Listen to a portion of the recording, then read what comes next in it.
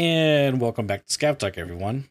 Today's episode, we're going to be discussing a potential topic that BSG is going to be looking into in regards to reworking recoil in the future, per Nikita from the recent Tarkov TV cast, as well as a discussion on PvP. Is it bad? Does it need adjusting? We'll talk about that later. In addition, Therapist Global Tasks, we'll be discussing that, some of the changes on items and weight mechanics, and a couple bugs that have reappeared. So, Giga, how's Tarkov land? Good. Tarkov is good. Tarkov is good. I'm kind of in that funny zone of I don't know. I'm kind of like making my way towards, I guess, Lightkeeper. I think it's kind of become my sort of. I've not done that before, so let's try and do that. It's quite different to Kappa actually in terms of what you have to do.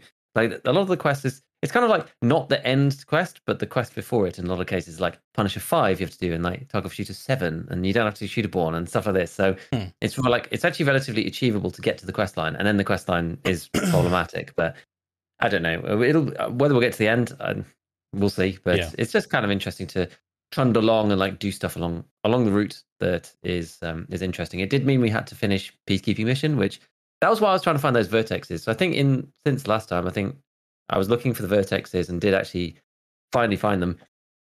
I'm pretty cursed when it comes to finding items, it turns out, in general. Like GPSA and MCC taking me like an all eternity, and then the vertexes also took me a good while. It took me a proper, I don't know, 3 full days of looking to find both of them. And I was like, I sort of had the back of my mind whether I was going to make a video and stuff, but like I literally only found 2, and I didn't find them very quickly. And it's like, I don't know whether it really justifies it, but there's one. I found one in the Merin boot, the Merin car boot, and the last one was just like a crazy thing where we were playing and we were going to the chalet, the upper chalets on Lighthouse, and we ended up in PvP with a guy. And we killed him and took his stuff, and I was like, okay, well, let's just leave. Like we've checked the other ones. I think we did like Merin and then like the Hillside House, and went up there, killed this guy. He had like good stuff, so we were like, fine, we'll just leave. We're like right next to Path to Shoreline. Left, got into the inventory, and I was like messing around with his magazines, being like, oh, look at this BP, and the whole of chat was just going Vertex, but like wasn't reading it at that moment. And turned out he had one in his Blackrock, and I didn't even identify it until I didn't look inside until after we left. Because I was literally right there. I was like, there's no point looking. So, yeah, I was like looking somewhere else on the screen and everyone was going crazy. And like the second vertex was in there. So he must have, I don't know what he had in his secure. Who knows? Or maybe maybe he found it, didn't have time to put it in. I'm not sure. But that's how we found the second one. So it ended up being a bit weird. But anyway, that allowed me to get on the peacekeeping mission, which you need for Lightkeeper. And I wanted to do anyway because I wanted access to that like Osprey class 5 thing. Yeah. Piece of armor. Yeah, I think like, don't know. I kind of wanted to try it. It's like weird, right? 2 arms and a thorax, no stomach. Weird. It's a bit of a strange one, but it's quite cheap. It's like I think it ends up being about 160k, something like that in dollars. It seemed like a much better deal when you could do the info items thing more easily. A lot of people have cottoned onto the info. I mean, it hasn't helped that I've talked about it like multiple times, but lots of people have cottoned onto the info items thing. So, and also the exchange rate has been going back up because like rubles IRL have been getting weaker, and that reflects in Tarkov to some extent. And so you have to spend more rubles to get dollars in return. I mean, it doesn't make any difference most of the time because it means that the dollar price of these items actually ends up going down. But it kind of looks like it on the fleas, like you have to basically pay like 125 now or something, and the peacekeeper rate's like 135. So you can get lucky. But anyway, it makes it look like this stuff's got a bit more expensive. So maybe it's not as worth as it was before. But anyway, we did peacekeeping mission because that's the. I just kind of want to do it. Like it's one of those tasks that people hate, and I just kind of don't mind to do. You have to go and kill scavs, and you have to go to each map, and it's interchange that's always the problem for me because finding the scavs, you end up running into random people, and it's just a pain. But I eventually got fed up with doing the interchange version because I know I'm going to be there a lot because I've got decontamination because you have to complete that as well. You need to have the respirator on. So I did that for some of the blueberry kills, but it's just like the blueberry with the helmet and the armor and then the respirator. So you're just like all geared up in all this weird stuff to try and kill scouts on interchange. You need so many on that. And I'm going to be doing long line soon because I'm level 44. I'm like, man, I'm going to be spending a lot of time on this map. So got a bit fed up, and I actually ended up completing the interchange, which was the only one I had left. I ended up completing it offline last night while I was just like, there was a random like bit at the end of a bottle of a bottle of wine, and I just sat and had a rosé, and I finished peacekeeping on my own in my room, just like listening to music and stuff. It was kind of, I don't know, it was sort of it was a spiritual experience, but yeah, that's kind of where we've got to in my life. It's all starting to go downhill, but oh man, what have you been up to? I've seen you've been playing a lot of Cycle. You've been playing a lot of Cycle. Yeah, dude. 2 weeks nonstop, man. I'm fully hooked in. It's it's a lot of fun. I don't know, just having a blast, dude. It's so there's not much has changed, right? But what are you enjoying? Like just the change of pace, or the way the PvP feels? Or... It was funny because the group I'm playing with, they've all played Tarkov before, and we were talking about Tarkov, and we were like, yeah. One of them was like, you know what Tarkov is? Tarkov is an abusive relationship. Like, it keeps saying it's gonna do better, but then it does. But you keep going back, and you're stuck in it, right? Mm-hmm. When he said that, I was like, oh my god, you're right. Like, because I've heard that before, but now that I'm outside of the abusive relationship, I can now see clearly. So I thought that was hilarious. But yeah, I don't know. It's just the it's way more simplified, which isn't really a good thing or a bad thing. I mean, I guess my preference it can be, but and I have my issues of some of the simplicity, like the movement / shooting mechanics are very simplistic, so it kind of the PvP isn't like for me the high point of the game. It can be really fun. Like we went to so you remember the Bright Sands map, right? Like the starter map, because I don't think you ever played the other map. I didn't play the others. No, I only played the main one. The first one. It's now it's only a max of 12 players, and if you're in a 3-man, you will be matched up with 4 other teams, right? So so they've actually queued it off. Yeah, can you choose to play against like squads as a solo? Can you choose that? I don't think so. I don't know. I'm gonna say no, but because I don't know what that option would be. But yeah, it's all like, which is also crazy because when I play solo, I'm like constantly amazed at how many people are just like friendly, like constantly. Like it's interesting too because you'll like hear guys VoIPing each other running up to you, and you're like, oh shit. And then like I want to be friendly because I don't really want to do a 2v1, you know what I mean? But like you could, but it's just, and there's just like 3 guys doing their quests. I don't know, it's interesting, it's fun. I quite like that. That's actually kind of interesting. You're like, these 2 guys have buddied up, and now you're like, oh, now I don't want to take them on really, so like I'm kind of incentivized to be friendly, otherwise they're gonna like run over me. yeah It's but then see, the other part of that is sometimes you have quests where you got to kill players essentially, and so it's like, dude, there's been so many times where I shot a guy and he was like, please man, I'm just trying to plant this thing, if you kill me I'll go broke, please don't. I'm like, oh man, I guess I won't kill you. That's rough. But dude, the interactions have been great. I'm like, I don't know what it is, just like people are, maybe it's because everyone's solo, and so that has a lot to do with it. Like people want to be friendly, but it's so like weird coming from Tarkov. But anyways, back to my story. I'll be brief. We all needed like prospect kills, and I had to do like some menial task on that map, and we got into like this huge multi-squad team fight, and it was a lot of fun. And yeah, I'm really enjoying the PvE aspect because it's like, it just feels fair. It's all the mechanics are like super telegraphed. You know what I mean? And once you learn, like you remember the big, they're called, they're lovingly nicknamed Jeffs, but the big blue guys. It turns out you can jump and dodge their swipe attacks. Okay, you just have to do the right timing, and once you learn it, it's like, it's not like you're just gonna like animation bug out and like swipe you or so, you know what I mean? So it feels very fair. So I really like that part of it, and yeah, like a tiny fragment of Dark Souls or something. Yeah, pretty well much. Yeah, like very simplified. Yeah, Very simplified. Interesting. I saw a clip of yours on Twitter with the pistol. Yeah. That made me laugh. That did make me laugh. I've been having I might actually make a video because I got some footage where we were RPing as space cops. Yeah, no, you're in this one. I think you're just like, I'm the sheriff of these parts. You got your pistol out, just like murdering people. Dude, it is so good. My buddy Salty Mayo, he was I was the sheriff, the other guy was the deputy, and then he was the android robot, and he was like, everything he walked up to, he's like, threat detected. He just blasted full on. Threat eliminated. It's so funny, dude. Oh, I love it. That's good. Yeah. That's good. So yeah. Cool. Yeah. Well, I guess so Tarkov Land, where are we up to? So they put out an update. We'll talk about game changes first as usual.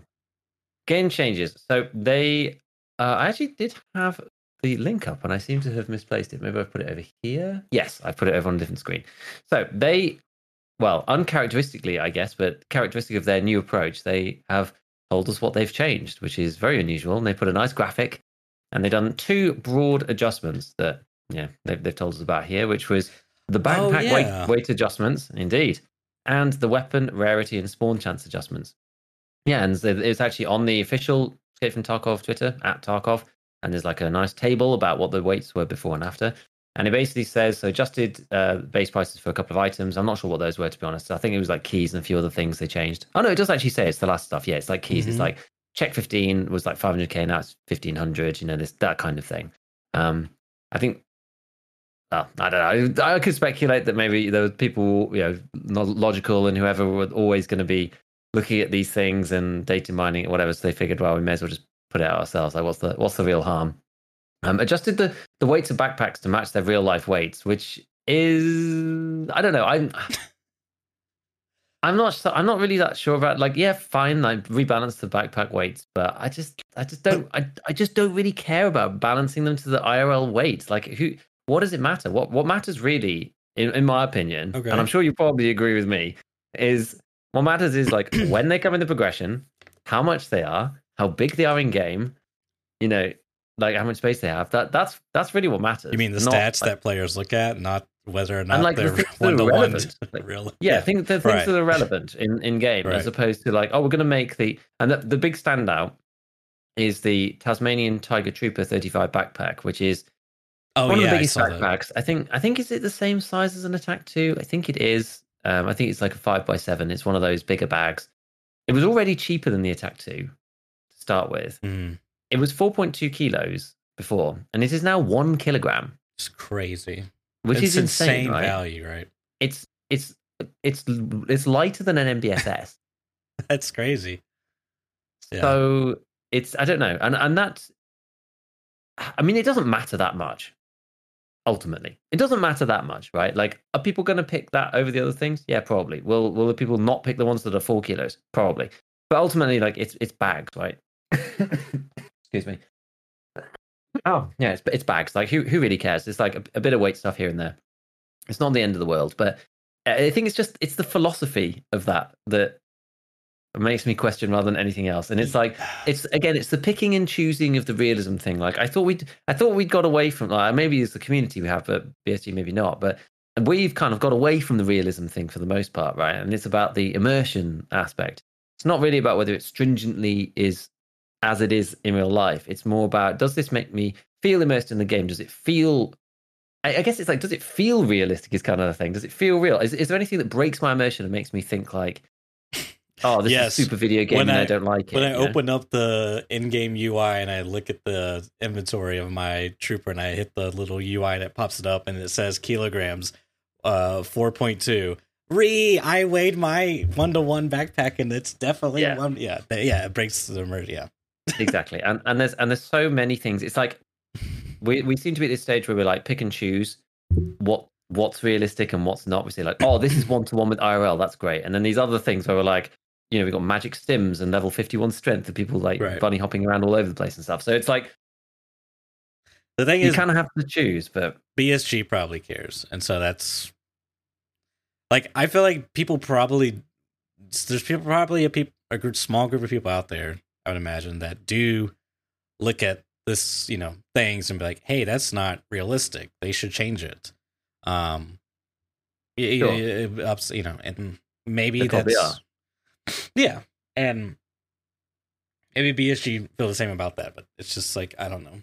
Maybe. I think that's the thing their for me. It's just like, so whatever. exactly. Like they're not consistent about what they pick to match to realism on. That's the thing. That's a good point, because I actually I didn't read the actual lines. I just looked at the infographics.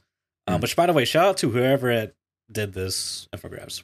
I want more of this. This is so good. If it was you, Walker, you're awesome. Thank you. But yeah, the raid backpack. Didn't it used to be 3.5? Like, there was a lot of these that, like, the attack 2 used to be. I'd have to look at the wiki change logs, but because they did the back weight change not too long ago on the backpacks, where they made them more heavier, or they changed stuff. I don't know, but anyway. Wait, or was it just the hidden the stats thing? Because they added the stats, right?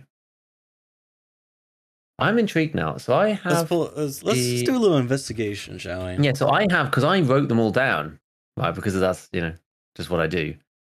I have the post changes. They did like 2 iterations of the changes,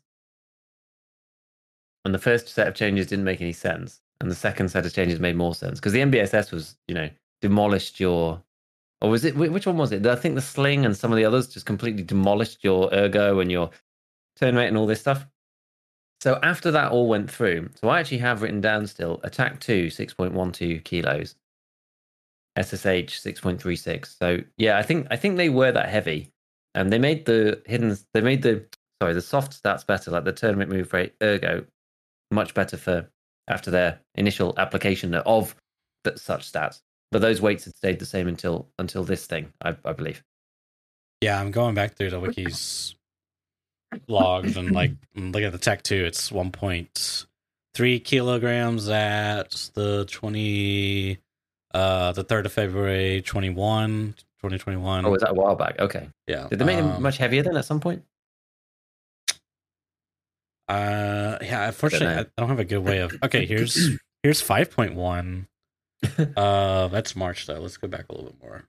January maybe. That's 5.1. December maybe. Try early December.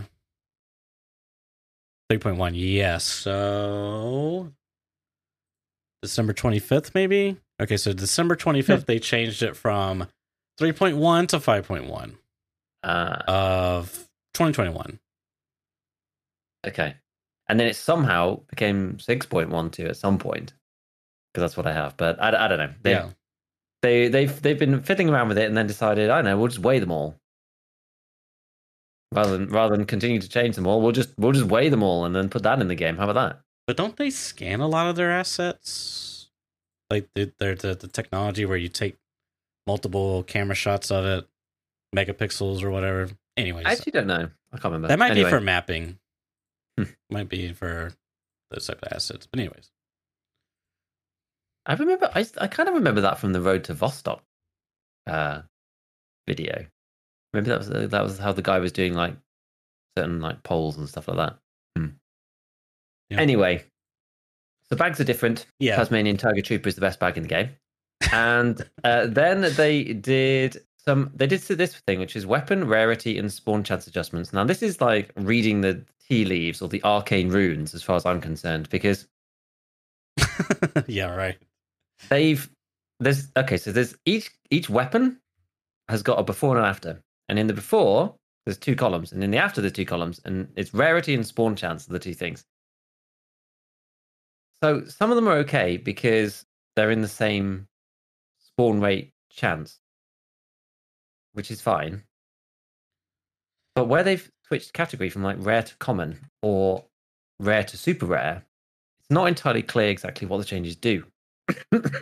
God, this tickly cough is a pain. It's such a pain. Yeah, apologies to everyone. Me and Giga both have a bit of a cough and sniffles, so you have to bear with mine's actually quite bad.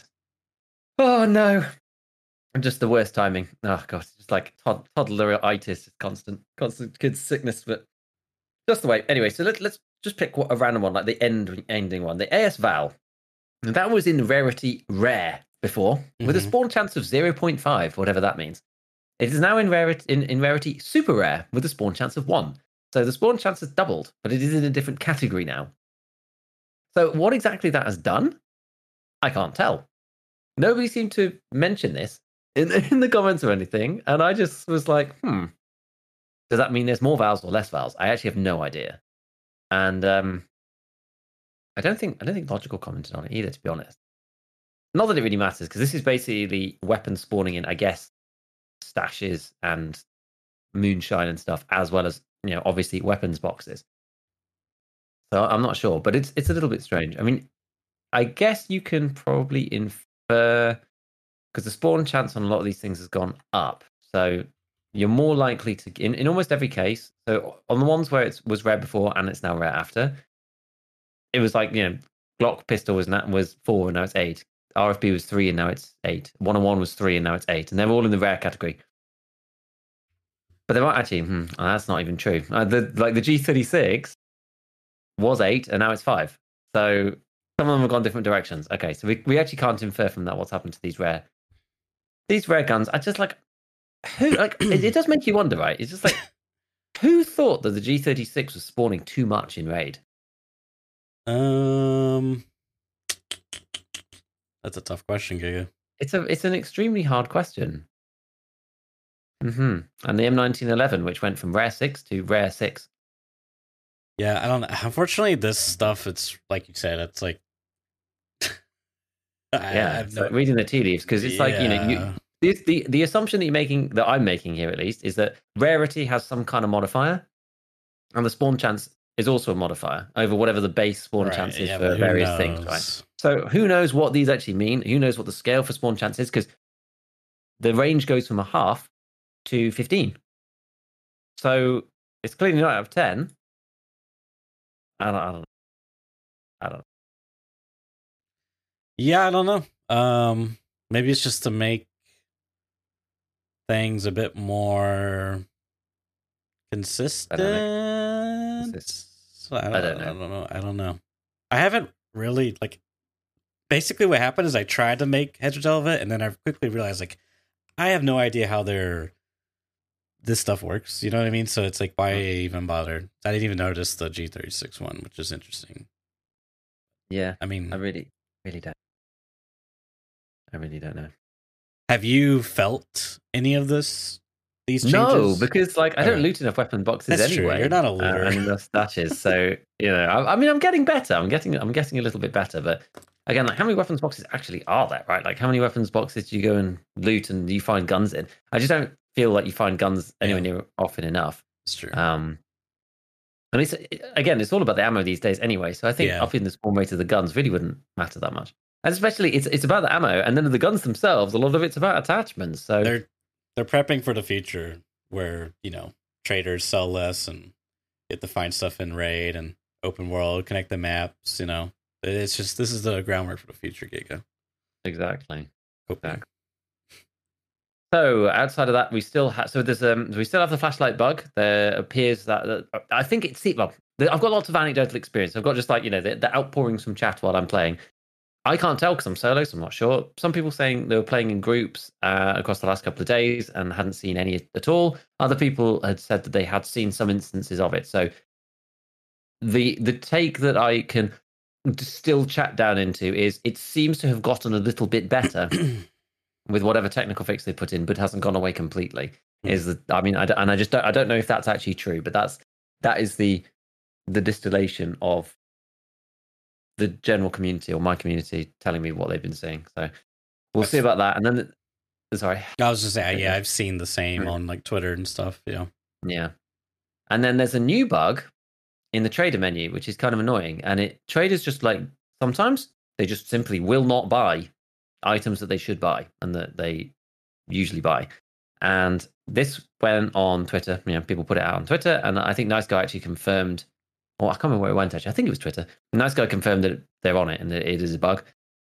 Someone's asking me the other day, does Therapist just not buy defibs anymore? And I was like, I'm pretty sure she does. And then I can't remember what it was. It was a particular weapon.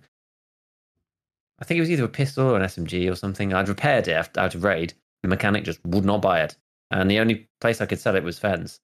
And I was like, "Oh, this is weird." And then I saw, oh yeah, people are having this issue where the traders won't, they just randomly won't buy certain things, and it's kind of annoying. I wonder if it's something to do with sometimes if you're too quick, then that it still says the trader, the trader can't buy it, and you have to like back out and go back in a bit, back out, back in, and then it'll finally do it. That seemed to be more of a problem, I guess, like a year ago, where it doesn't seem to be so much of an issue now. But that definitely was a problem before. Maybe that's a continuation of that. I'm not entirely sure. So hopefully that gets fixed soon at some point. Then the only other sort of like in-game thing to discuss, I guess, is this like global event, this bandages event, which it's a bit of a strange one.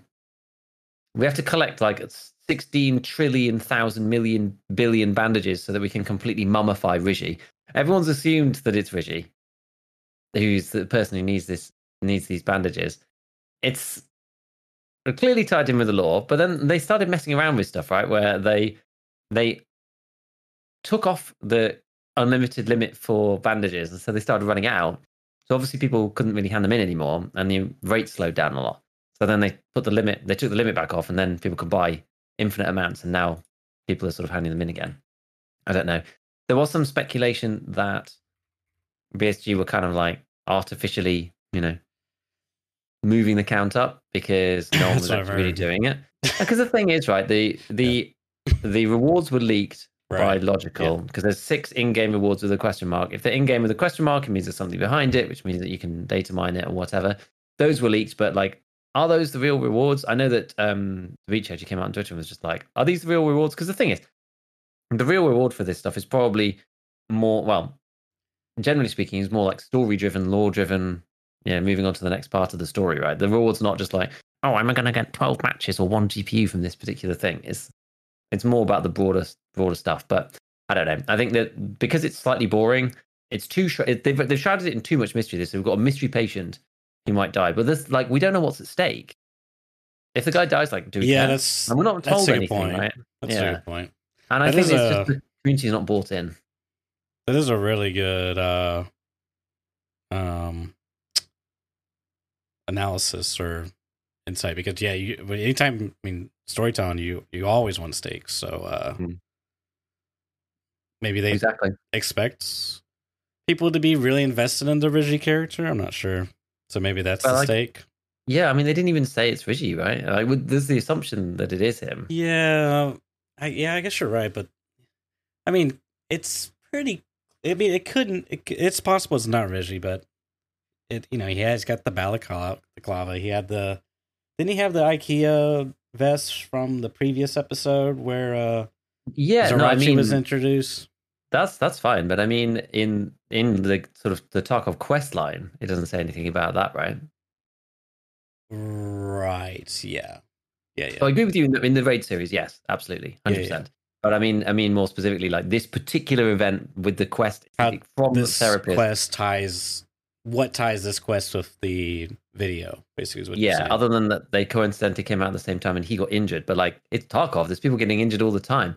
And who needs like 10 million bandages anyway? Like, the whole thing's just really weird. And there's no time limit. And that's the thing, like, we haven't been told like what's at stake, and like there's no time limit. And so, and we're already at a weird place with the community, right? They have to read the room a little bit and see that people may not be necessarily fully gung ho about this kind of thing. It's probably not the right time to rely on community goodwill.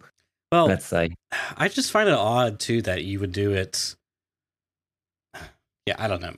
Maybe if the stakes were really high, people would be heavily motivated to do it. But at any rate, I just can't see myself sitting in my stash buying bandages and selling them, because you can only sell so many in the trader menu, and then you have to hit confirm and then do the next batch, and you have to click each individual one. Like, it's just a lot of like labor for what? You know what I mean? Yeah, the only thing about that is that because it's a quest, you can actually hand them all in. So you can buy them all, and then you can go to therapist. And you can. That's right. I was thinking selling. Yeah. Because it's not. Yeah. Okay. Yeah, that makes sense. So it's not actually too bad. But when I first went in, I was like, I'll do like 1,000, and then it was just like space. And I was like, okay, fine, I'll do 200 space. I was like, oh, for God's sake, fine, I'll do like, I guess I'll do 50 twice. Like, it was just it was annoying because I couldn't even do 100 because of my stash, and I had stuff in there and whatever. So I was like, oh, this is actually just a pain. So yeah, I could see. But anyway, either which way, it was 10 million total. We've actually collected, as of right this minute, which is 9:40 p.m. UK time on Friday the 14th, we've collected 8.28 million. So we've actually only got 1.7 mil left. Like we're 83% of the way through. Okay. Now is according that calculating? To the counter. Is that calculating BSG inflation? Well, that's the thing. It doesn't actually matter. You know, as long as we get to the 10 million, then we're going to see what's next. Yeah. So hopefully we get over this hurdle because, like, it's just a little bit boring, right? It's not that interesting a thing, and I want to see the next thing. Well, a nice guy who said something interesting in his video, which I was like, oh, that could be kind of cool. But they should probably tell people before because that would be a good motivation. They should motivate with fear. And rather than fear's a great motivator. Yeah, fear's a great motivator, especially in something like Tarkov. And it would be kind of like, you know, if you don't participate in this event, like you're going to be locked out of the next section or something. It would kind of suck if people aren't playing or people, you know, they're dabbling. They're not playing.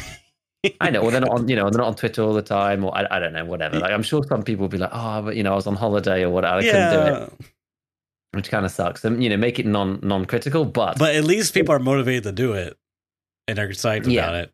Because I saw a lot of people, you know, hating on the thing, and like, it's, you know, it's unfortunate it got leaked, the rewards, but I mean, you know, the rewards were pretty ass at the same time, so I don't really. Yeah, I can't remember what they were, right? So for anyone listening who didn't know what they were, they was just like menial rubbish. Wine bottle, I think, was in there. And like some HP rounds and an AK and stuff like that, right? It's like 6 army bandages. Yeah, just like nondescript random junk, you know, from the game. But I just don't think that's the real motivator for doing this. It can't be. It's just a bizarre thing if it is. One thing that's actually kind of strange is that it's army bandages and normal bandages, but then the counter's just got one overall count, so it doesn't seem to matter. It seems like you can just buy one because it keeps track of personally of which type you hand in, but the overall count has just got one number. Whether that will matter, probably not, but we'll see.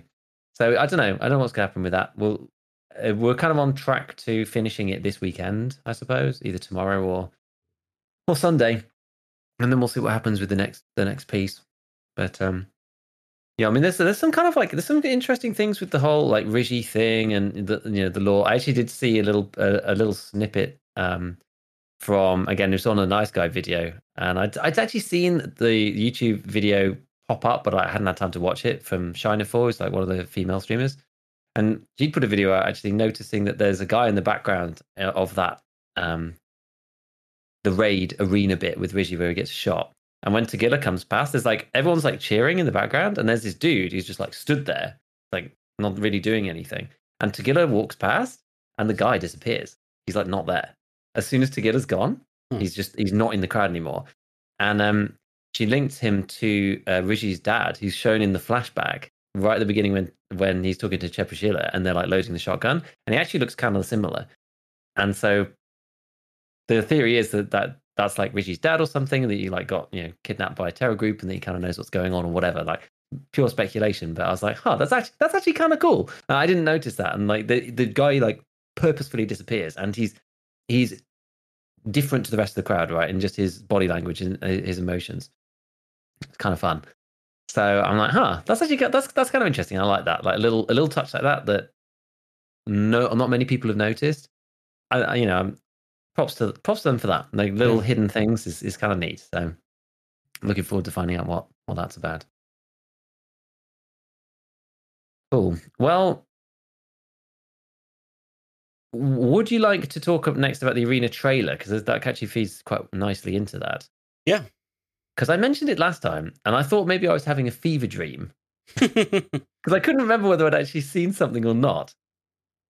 And I think, so the arena trailer, because it said arena trailer number 2, and I was like, oh, the number 2. But I think the first one was the one where, they're standing outside the thing, and it goes like, doot, doot, and then the gates open, they all run in. I think, I think that's the first one from ages ago. Yeah. And so then this is the second one, which has got, a whole bunch of different bits and pieces on it. And I pulled up a few screenshots myself just so I could remember exactly what was in them. And having a look at the different maps. So you end up, it looks like right now, I don't know whether they're going to have a different map, but it shows up, because it's quite short, this trailer. It shows up the 5 maps, because I couldn't actually hear what Nikita was saying on the Tarkov TV. about what they were. So there's Air Pit, which I imagine is supposed to be, I mean, airport. I don't know why it's called Air Pit on the thing. Maybe it's just like rough translation or whatever. So presumably that's the one that we've seen already, which is like, you know, the aircraft terminal or something. Equator, which is the hotel, and then Sawmill, which we did see on there, which I guess it's basically woods.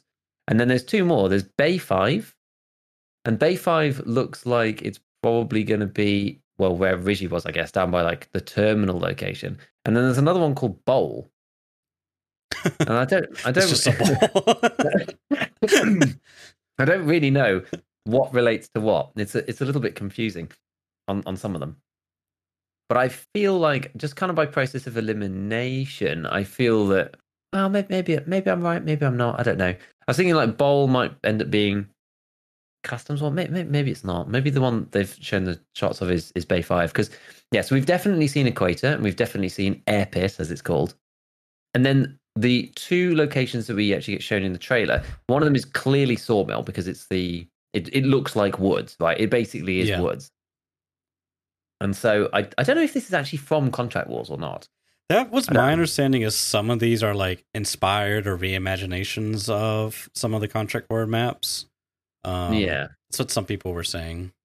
Yeah, exactly. And that looks pretty cool. And then the other one that they've shown, and I started thinking about trying to place it. And I don't know whether this one's bold, but it looks kind of like, I guess it looks kind of like factory, but it's outside. So it looks kind of like customs to me. It looks like the sort of the factory end of the customs zone. And there's like a hangar. And interestingly, because there's a bunch of like factory sort of smokestack chimney towers, but there's also cranes as if we're near the port. So that could be Bay 5. Actually, there's lots of containers. So maybe that's Bay 5 because there's actually a little icon on each of them. So Air Pit has a picture of a plane. Bay 5 has like an anchor. So it's presumably the terminal kind of dock type thing. And the cranes there, and the fact there's loads of containers probably means that this is Bay 5 actually that they're showing in that. But it looks pretty cool. It's like Tarkov's answer to shipment probably from Call of Duty. And it looks neat. So it's a lot of containers, but you can see streets in the background, and streets is kind of close ish, which kind of gave me pause to thought because terminal is supposed to be all the way out the other side, down by shoreline. I don't know. I've got like conflicting thoughts on where these are actually located. Maybe it's a different port or something, or maybe I'm thinking about it too hard. I don't really know. But so far we've seen 4 of them, and we haven't seen Bowl then for making that interpretation. We've seen Airport and the Equator on the first trailer, Sawmill and Bay 5 on the second trailer, this one, and then Bowl still remains to be seen. And it also looks like there's some different game modes in each one. Like they've got, what did they say they were called? There's TF and SD. I can't remember what you said they were. There was like a team fight, and the other one was oh god, I can't remember now. I'm not sure, but it looks like you can only do team fight on Sawmill. You can't do the other two. So I think team fight's the 5v5, and then the SD mode. Someone in chat will probably remind me what SD stands for. Yeah. Oh shit. Is it SO? Yeah, I think it's shootout. Yeah, I think you're right. And it's that's three versus 3 and 2 versus 2. 1v1, and you can do that on any of the maps except for Sawmill, it seems. So yeah, I mean, it looks really neat. It looks really neat. You've got a kill feed. We've seen a bit of the kind of like post kill replay as well, and it shows you who killed you with what and how much damage and that kind of thing. And one funny thing that I was thinking about Arena, I was like, I've been doing some investigation, and if anybody who's listening to this later, it'll already have appeared because it's coming out tomorrow. I'm doing some investigation into some more like bullet stuff, and this one's about shooting people with Class 4 helmets on.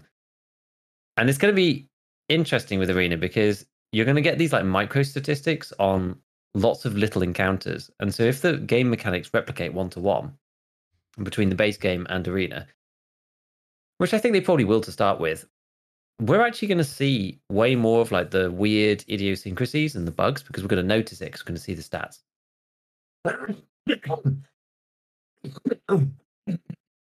If you know what I mean. Oh, excuse me. But yeah, the deal is that if, say, you shoot somebody in the head and they're wearing a class 4 helmet and you're using PP and it's going to deal 33 damage or 32 damage, and you're going to go, what the hell? Whereas in a normal game of Tarkov, it's not really possible to know because you shot this scav over here and you shot at this guy Oh, I see what 20 you're minutes saying. in, Right, and then you died at the end and you don't know who it was, whatever. Yes. Like this way, it's going to be this because I don't know how quick the rounds are going to be, but you might fight one guy and then die, and so you'll get the stats immediately on what he shot you with in what body part and how much damage you did. You'll know exactly how much damage you did to them, presumably from the post raid report. And so you get lots more of these like micro snapshots of what happens. And so I feel like some of these irregularities within the system, because tomorrow's video is about basically bullets that don't one tap class 4, because I've been intrigued for ages to come up with a proper list, and it was it was quite eye opening. But maybe we'll talk about it next week. But like those kind of things, I think they'll become more obvious with Arena, actually, if the game mechanics are closer or close enough. We'll be able to see some of this stuff, and yeah, it'll be interesting. It'll be interesting. But yeah, that was just like one random thing that I was thinking of. But yeah, so we've got all these presets too. Like I actually snapshotted a couple of the presets just to see because they went through a few. So there's in the team fight menu, they've got the preset selection with by various presets, and I'm presuming, well, I don't know whether arena currency is cheap or not, but the presets are all like 50k in this one, which obviously in the base game doesn't really get you anything, but in this seems to be fine. And you've got various presets with assault, CQB, scout, marksman, and then favorites. I guess you can make your own. And they're kind of cool. You've got like the calm preset in marksman, which is 22.2 kilos and SVD with an RSH. A lot of them have RSH revolvers, which is quite funny. So you've got an SVD on that one with a razor, I think, and then there's the Squall assault preset with a Ash 12, and then you've got the Cobra preset, which is like an AS Val and a shrimp. So yeah, it looks pretty neat. There's lots of different things. I'm interested to see what they do about the currency. Like, I think that's one of the things that I'm just intrigued because if you look around the edges of the screen, there's like all these kind of like metrics. We're not really sure what they're going to do yet. Battle points and rank, number of matches, KD. Fascinating. Yeah. Fascinating. I like looking at all that stuff beforehand and thinking like, oh, what are they actually going to, what are they going to do? Like, how do you actually build these things? And yeah, it's funny. In the bottom left, you can actually see that they have the now current squad, like buddy up system that we have in base Tarkov now. So that's, who knows? Maybe that was made for Arena. Maybe they did that first and then thought, oh, that's working, so we'll roll that out into the main game. And like that's something that I don't ever really get to see or use because obviously I don't play solo, so I don't play with other people very much. But when I was doing the testing the other day, I used it for the first time, and I was like, oh, actually really good. Actually really good. I never get the opportunity, and yeah, it's pretty cool. So I'm looking forward to that. And so I guess you buy these presets, but presumably you can unlock individual guns and then build your own at some point. I have no clue, Giga. I have no clue. Yeah, I mean, I'm interpreting it that way because of the favorites at the end, and then there's also another button which is it could just be your favorite presets, like presets. You know what I mean? It could be. But yeah, we will see. It's gonna be interesting to see like how you earn your money, whether you can port some money over. There's also like what's this funny thing at the bottom? There's like the thing it says it's like GLP score ratio, shootout versus team fight, 50%, 50%. Maybe that's where your score came from. I don't know. I'm not sure. Anyway, it's gonna be cool. Do you see yourself like jumping into arena and playing a bunch? I mean, is the recoil going to be changed? Is my first immediate question because it just kind of like it all hinges on that, dude. It all hinges on that for me. I mean, there's like so many things like netcode.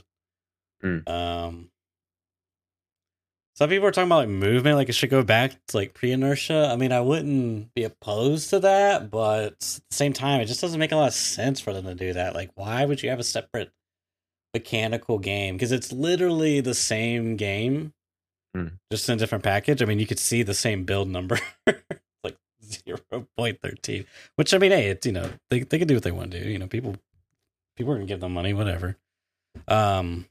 So yeah, I can't really see them doing that, but that's kind of just my biggest thing is like, is there gonna be? I mean, I hope there's gonna be matchmaking. Some type of like skill based matchmaking. I'll definitely try it, but I just don't. I don't know if it's gonna be anything of like value, depending on. You know what I mean? Like, is it gonna have all the same issues in Tarkov? That's kind of the biggest thing, right? So. Yeah, so where's kind of your like I quite enjoy pinning these down a little bit. Like where's the biggest fish problem? So you mentioned recoil like straight up. Which yeah, is this just like the initial spray, like the way that they've balanced the stats, they auto control and all this stuff? Like that's the main one, right? Yeah. I mean, it's like, dude, you just can't use I mean you can use, but it's like really hard. Like I was editing a clip for Airwing's shorts, and he had a scav with I mean, granted, it had a no stock AK, so maybe this actually might be a realistic case scenario. But the recoil, he had a drum mag, and a PMC was pushing him, and he just like mag dumped him. But like the first, I don't know, 15 shots, we'll say, was just like basically 80 degrees in the air. Like you can't. I don't even think you could like pull down and compensate. Like you can't even see what you're shooting at. Like it's ridiculous. But yeah, it's just like it's so like the MP7 is like such an egregious example because you full auto and it just like it goes up and away and then it comes down. Like you might as well just forego your first 10 shots.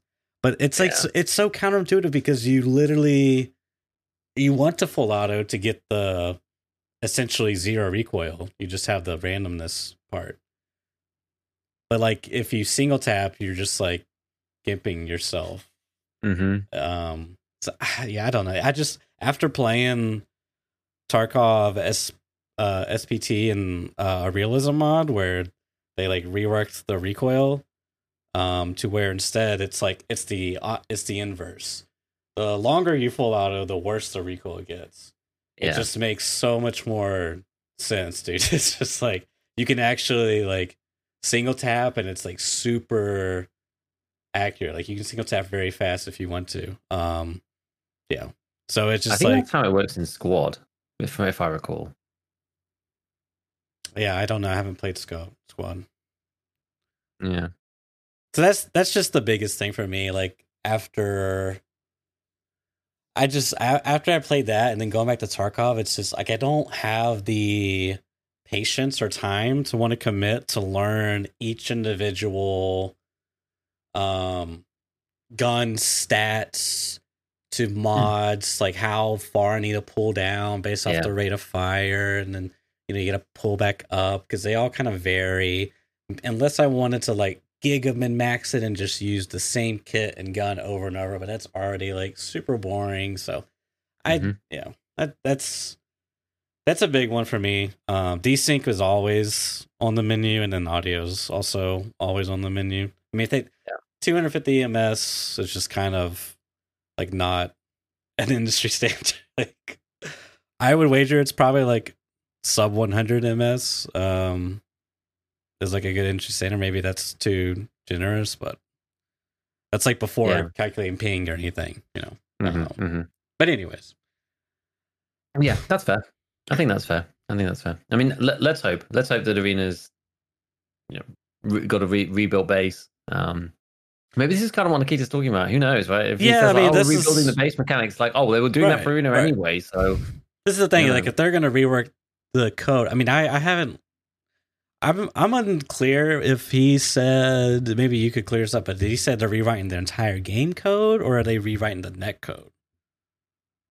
I think it's certain aspects of it. I think it's not everything. I think it's like net code and some of the other stuff that's busted. I mean, there could be like a foundational base they could rewrite, but I don't think they're gonna like, rewrite everything for the sake of rewriting stuff. No. I mean, but anyway, Exactly. nonetheless, if they're looking to like improve, instead of working with old code, they want to like update it, and that updated code improves things. Like networking is probably on the list. Then yeah, that'd be really great. That'd be really great for Arena, and the game. So I mean, like, Yeah. when it comes out, I'll try it. But in general, I just don't know if it's something for me. Because the other aspect too is like if they don't have skill based matchmaking, it's like I don't want to go up against Timmy's, and then also I don't want to go up against I want to go with someone like at similar skill level as me, because that's like when it's the most challenging, in my opinion, anyways. Yeah, I wonder whether it'll be a mixture. I'm sure. I feel like there must be some skill based matchmaking. I would hope involved so. Somewhere alongside it, right? Because it's supposed to be esportsy, competitive, whatever. Like it should be, and it'd be neat to then have those two things, right? You play Tarkov and you do whatever you want, and then you play Arena, and then it's like, okay, this is much more, like other games, but it's like the regular Arena shooter, but with Tarkov mechanics. It'd be, it could be the best of both. It could end up being the worst of everything. We're just gonna have to wait and see. But yeah, I'm not sure. I mean, is it really my sort of game? I don't know, but I'm definitely going to try it. It's going to be I'm excited to try it. Interesting to see. Man, I don't know. Yeah, so I guess like the recall thing is the most interesting part, right? Because Nikita has said specifically that he likes recall the way it is now, but lots of people have been talking for years about a recall rework, and there are some fundamental problems with it which make it the way it is right now. And as he said in his own words, he said it's all about the auto control. All about auto control. That's all it's about. That's the way the Tarkov's recall works, right? And it brings in these fundamental issues that we've talked about before, like burst fire not working at all, because the first couple of rounds have the absolute worst recoil, and it just makes it terrible to burst on anything. Like nobody uses burst fire at all in Tarkov. Like there's not many guns that do it, in fairness, but nobody ever uses it. It's like the 3-round burst MP5, and you've got the Vector, which does a 2-round. And I think is that it? Any other burst guns? G36 technically is a burst mode. Oh yeah, that's true. But nobody ever does it. And I was thinking, I was kind of talking about this the other day with chat about how it's just so weird, the system that we have right now, about how it's kind of like the second order control. It's like so bizarre, right? It's like, okay, well, the gun in most games, you fire it and then it just does its thing, and then the player has to control it. You kind of have like two models, I guess. You have one model where you fire the gun and then it moves up and moves your whole camera and everything up, and that's it. Mm-hmm. And then I guess you have the other model where it moves up, but then it comes back down again. And Tarkov's got this we've got this weird system where you fire and it moves up and comes back down again. But if you fire too much, the PMC starts to take control of the recoil completely outside of you and outside of the gun. So there's another player, or there's another entity in between you and the weapon. Mm-hmm. But because the PMC doesn't control the recoil properly, you then as the player have to do the second order control, which is you're compensating for the PMC's lack of compensation. So he doesn't compensate enough at the start, so you have to pull down a bunch, and then he compensates too much because you've already compensated, and now he's started to compensate. So now you have to actually let your compensation off, which is why it's why you have to pull down and then push back up again slightly. It's like so bizarre.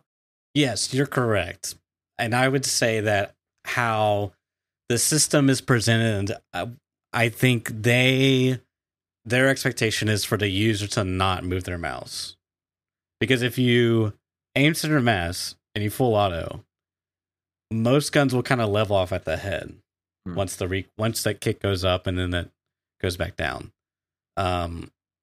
And what I believe is, because we talked a little bit about this from last week podcast on the Tarkov TV cast that we did on the recap on that. So I may repeat myself a few things, but Nikita said that he liked the the system, which was surprising to me. But considering that, as you say, it's a very RPG system, in that you're playing the role of the PMC. He's got these stats that affect him. His gun reduces he controls the gun. You know what I mean? You're controlling. It's like this hybrid action RPG thing going, right? And back in the day, I think the system was okay. It was like a little wonky, and the reason why I say back in the day, because the recoil was a lot lower in general, and the stats, the skills were did a lot more. So I actually think the system itself is kind of cool, because it is like a physics based system, and I kind of dig it once I got to kind of understand it more, how it works. But I think it would be more palatable if it were the recoil across the board was just drastically reduced.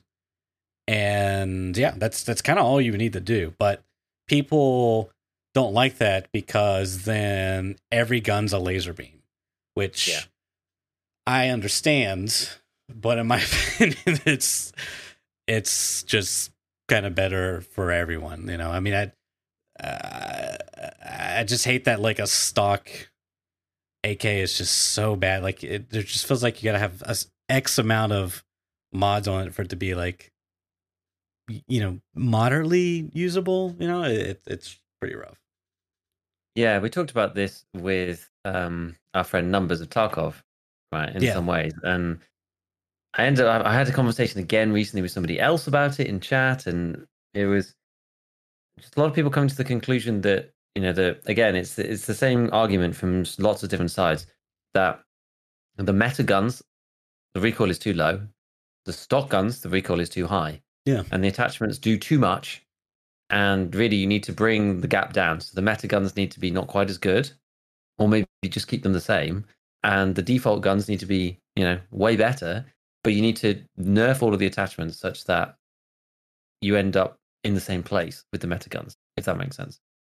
That's kind of I don't know. That's kind of how it should be. I think it's just the problem is just the stock guns are so bad, and I get it. It's an RPG thing, right? That they want people to progress and yada yada. But this is the thing: they've nerfed the RPG side so much. They've increased the recoil, so your auto compensation does less, and they nerfed the RPG stat bonuses that you get for leveling up recoil control. So we have this heavily nerfed RPG side, but we still have the action side, which is cranked up to the nines. It's not even that. I mean, it's a simple pattern. You gotta pull down and then pull up, but it can be as you said, that gap is so wide, and you can only close it. You can't really close it that much by skills. You have to do this really long, tedious leveling up questing to put all these mods. I guess if you get the rubber butt pad, that's a really good start and a decent muzzle break.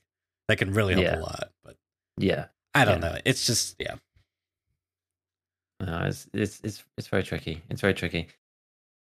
There's lots of chat talking about it now, just in general. Sure. Because I think people are they're speculating, they're interested in brainstorming and whatnot about the way that it should be done and that kind of stuff. And it's tricky, because I just don't know. It's hard to know without iterating through a bunch of different systems. You kind of need to implement lots of different systems and just try it out how it feels, because nothing's going to be perfect the first time. You need to try a few radical different systems to make it make sense. I don't think we're ever going to end up with a PUBG style recoil where every bullet you have to just continuously pull down on every gun. I don't think we're going to end up at that point. But something like what you were saying about SPT kind of makes sense, I guess. The thing is, we don't want to end up in a situation where, like it was previously, where things kind of felt balanced, but a lot of guns just weren't used, and full auto was just so insane, and the meta guns just had complete laser beam recoil, and everyone just run around just blasting everybody with that. Well, yeah, therein lies a problem, is that because of how everything worked together, namely auto compensation, burst fire and single fire really just were inferior most of the time. I mean, single fire, you could definitely make a case for at like long distance, right? But then again, I mean, you could like full. Anyways, the point being is, if you turn it on its head, where you have to choose, because right now the you know so, I'm trying not to use the word superiority. All right, the superior one is pretty much full auto, and then beneath that you get like bursts in quotation marks, and then beneath that you got single fire. Did you flip it on its head where single fire is like the way to go? Bursts would be beneath that, and then full auto at the bottom. That way, like you have those choices to make based off distances. Like if full auto is like amazing up close, good at mid range, and like okay, or like maybe it's like meh at long range, then like why would you ever use any of the other options? You know what I mean? Yeah. You're never going to use bursts up close, Exactly. But like you might use bursts up close if the full auto is like really bad. If you miss a bunch of shots, you can't just like bullet hose. Yeah, because that's how it used to be, right? And that's why the M4 was so busted before, because you could get to like crazy low recoil. Like, when you do the comparison of the things, it's like because the M4 takes so many different mods, and some of the mods are so powerful, compared to the default gun, you can shave off some insane quantity. It's like 87% of the gun's recoil or something, right? So it gets lower from its base than most guns do. And then because of the way that the compensation worked, and the recoil was just, the base recoil was super, super low. So the auto compensation didn't really even factor into it. Like the small amount of auto comp that you needed just brought it back into line, and it was almost a laser beam within the first few shots. And yeah, you could just full auto people on with a 4x, like no problem. And that was not the way, because then it's like, yeah, why use any other gun? I think actually Jesse had said this at one point. It's like, why use any other gun when it's the best at long range, it's the best at medium range, it's the best at short range. It's full auto, it's an assault rifle, it takes all the best ammo. Like, why use the sniper? Why use the DMR? Why use a pistol? Why use SMGs? Like, it's just usurps everything. So you don't want to end up in that situation. And it's hard building a system that feels good and then also doesn't incentivize these like meta choices to all just culminate with like one gun or one particular type of weapons. It's not really that straightforward, I don't think. But yeah, a system where single fire is very, very strong, and then the more you fire, like it's something to do with the volume of shots that you fire as to how the weapon becomes more uncontrollable or something along those lines. Like that kind of makes sense, right? That kind of makes sense to me. I mean, it's not the most realistic thing, right? I mean,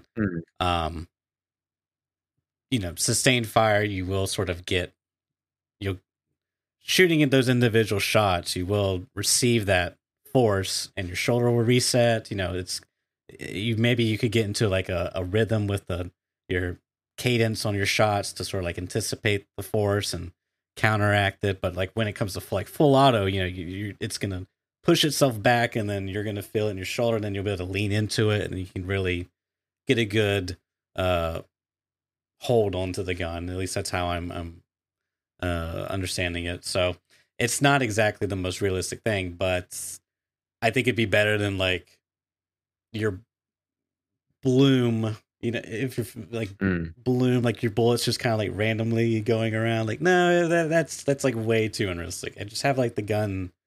Like I wish everyone could play Tarkov SP realism. It's because it's just like it's so hard to describe, man. It's like I need to do a video. I've been mulling it over a lot more recently, but I haven't looked at the source code for it. And I might message the developer and see if he can answer a few questions. But it's because it is a mod. Like he has to work within the framework. I mean, yes, there is a plugin for Unity modding, so you can kind of like inject your own code. So there might be something with that there, I would imagine. So I don't know, but it still works within the framework. Anyways, I'll have to talk to him. Yeah, exactly, because that'll be really interesting to know, like precisely what did he do? How did it feel? Why does it feel the way it does? Because I think like you're talking a little bit about realism, but it's interesting hearing people like Tower talking about recoil and stuff, and about how Tarkov has quite like a naive view of recoil in many ways. You know, like a lot of modern weapons, the whole, you know, gun go up burr is not. It's not really. I don't know. Like it's kind of a thing, but a lot of modern guns, you know, like those kind of effects are mitigated a lot. Yeah. And if you're looking through the scope, then it's more like, you know, it's like a shake, you know. Like a And rat. Towers Yeah. talked about this before. Yes, it's just like it goes off and like everything just and the vertical goes. You can't just like keep going like like non-stop because everything's shaking around. So it's more of like I don't know, like a nudge or a bump or something like that when you fire on a lot of these modern weapons. And it's interesting because in the video, you know, it's Tarkov going the wrong way and blah blah blah. The Veritas video that blew up, he's got, you know, that whole section about people saying like, "Oh, go and play Call of Duty," and you know, he shows the clips of COD. And I've said many times, I've quite like COD. I'm actually I don't play that much now, but you know, I've been a COD fan in the past for sure. And gunplay's always felt pretty good in those games. And the, you know, playing a bit of DMZ a while back when it was, you know, out and new. You're firing that, and that's kind of got that feel to it, right? It's got that like the bump feel to it. It doesn't necessarily feel like the recoil system's not perfect in that, but you know, it's got that feel to it that's different. It's not just like you fire and everything goes up in a vertical line, even the vector, even though it's not built that way, you know, all of this kind of stuff. And it's like, well, that's that's not realistic, and that doesn't even feel, just feels kind of silly, you know. It feels like kind of naive and not really the right way to go about it. So Well, yeah, I don't know. It'd be interesting to see what your guys have actually done. Well, what I would say about that is, I think it actually does feel realistic, and I think what you mean to say is it looks unrealistic because what ends up happening is the game, like, you don't have that feedback loop without your center of your screen moving up, right? So like you shoot the gun in the video game, your screen moves up. You pull down to counteract that. That's like effectively you know, grabbing a tighter grip on the, you know, gun when you're shooting it. You know, so you sort of have like that feedback loop where you shoot the gun, it's like, oh, this thing's got recoil. You know, you shoot a really big gun, it's got a lot of recoil. You know, you get that loop there. That's kind of where Tarkov does it a little weird because like you see that initial kick and you I got that feedback loop. I need to pull down, and then it starts pulling down really aggressively because the your PMC just takes over. So it's like this weird disconnect halfway through. Yeah, it's complicated. I'm looking forward to seeing what they do, but that'll be cool. If you do get that, it'd be interesting because I think if so long as it's not veiled within that way, I feel like the community at this point actually probably has the most power. I guess is that's the wrong word, but to actually influence what might happen because it's in the early stages of design, right? Nikita said himself he doesn't know exactly how they want to do it yet, and so which scares me. For the record. Yes, indeed. But if somebody puts together something coherent, I'm sure it would have an effect at least. You know? And I would personally like to keep in a lot of the skills stuff, like make them relevant, but not to the point where people have insane, you know, sway over fights because they have level 50 SMG skills. You know, their SMGs are just like a laser beam across the map. You know what I mean? But something to be relevant there, because I like the idea of the RPG systems for sure. Yeah, what could be interesting other than just like decreasing recoil? Because that's pretty boring, right? I mean, you could do. I was gonna say you could. It honestly depends how you design the recoil system, because you still could have something to do with the recoil, but maybe you could have it relevant to its subclass. Like, I don't know. You'd have to do a brainstorming session, but I would say initially you could do recoil, but it could be like a very minor thing, like your, I don't know, maybe your. Yeah, it's a tough one actually. The more I think about it, because if you do anything, it's just like a straight up, you know, effectively like a mod attachment on your gun. So it is kind of tough. It is hard. It is hard. It's one of those things where it's like I'd quite like to like look into it a bit and think about it a bit more, but I'm not actually sure what the answer is. I don't know what the right answer is about it. Like I don't have a really strong opinion about like this is what the recoil system in Tarkov should look like. I don't know. Like we can look at the existing system and say, okay, well, that feature should be changed. Burst fire should be more effective. We don't want people to full auto. Da da da. But like, I don't feel like I necessarily have like the right framework in front of me or in my head to go. And here's the system that solves all these issues and makes it brilliant. Like I don't have that, and I don't really even have like I don't really have an idea in mind of what that might be, other than broadly speaking what we were talking about the semi-auto and increasing full auto. So maybe it deserves a bit more thought. I'm not sure. I think that might be just like a lack of breadth in terms of games that I play personally. That's probably like one of my own downfalls because I haven't played that many, right? Because you're referencing SPT, and there's like lots of other games that I've played my fair share, but I guess like not recently enough to come to mind. I'd need to actually go and have a look at a few different ones and just see like what feels good, what feels bad, what suits Tarkov, what would fit. Already starting to brainstorm it. I'm not sure if I want to get down this hole. The other problem in the equation, in my opinion, is matchmaking. Because there is no matchmaking, at least that we know of, you get match of players with different gear, different attachments, and also different skill levels. So it makes that really sensitive. And if you have a really high skilled recoil system, like high skill in quotation marks, but in the likes of like old Rust, or I use old Rust as an example because it was just like an extremely fixed pattern with very little deviancy in the actual accuracy of the rifle you were shooting. Like the pattern was always fixed, but there was like slight deviancy, so you could like full auto people like 100 meters, 200 meters if you were like that insane, but you had to have the pattern down. Like, I mean, 200 meters was like, that guy is probably hacking, but there is some legit, but anyways, but that's kind of a problem if you don't have like, you have to sit there and train. I mean, same's true for like CS or Valorant. You kind of need to learn the patterns of the guns. It helps, and it's a mechanical skill. You got to learn it. So if you don't have that matchmaking, that's kind of like a sore spot for players potentially. You know what I mean? Like, so that's kind of why I lean more towards something a bit more casual in quotation marks. I know we're all scared of that word, but I mean something a little bit more simplistic, where you don't need to necessarily spend an hour a day in Kovacs Tarkov edition mastering your AK spray. You know what I'm saying? Yeah. Aim labs for those other people out there. Yeah, because I feel like that's not really the point of Tarkov, is it? The point is not to sit there training your aim for 30 minutes before you jump into raid. People already have enough excuses to sit in the stash and not get into the game before having to go, I'm just going to go back to Tark labs to go and train my aim again. Yeah, I don't know. Oh, man, I'm not sure.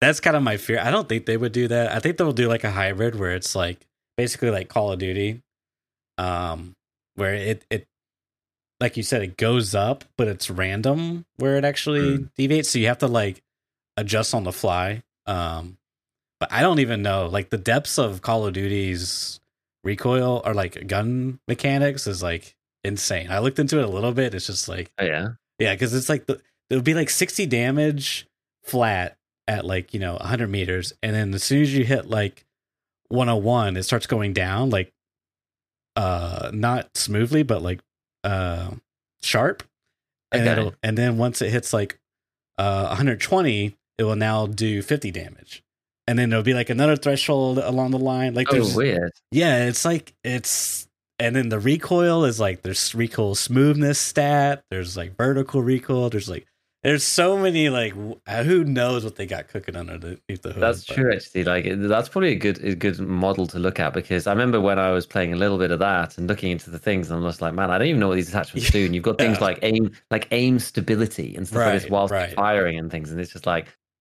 how quickly does the crosshair? It's like how quickly does it not like even go back on target? It doesn't just jump, but it's like how quickly does it stop like shaking around? Like it's complicated. It's complicated. It's different, a different model.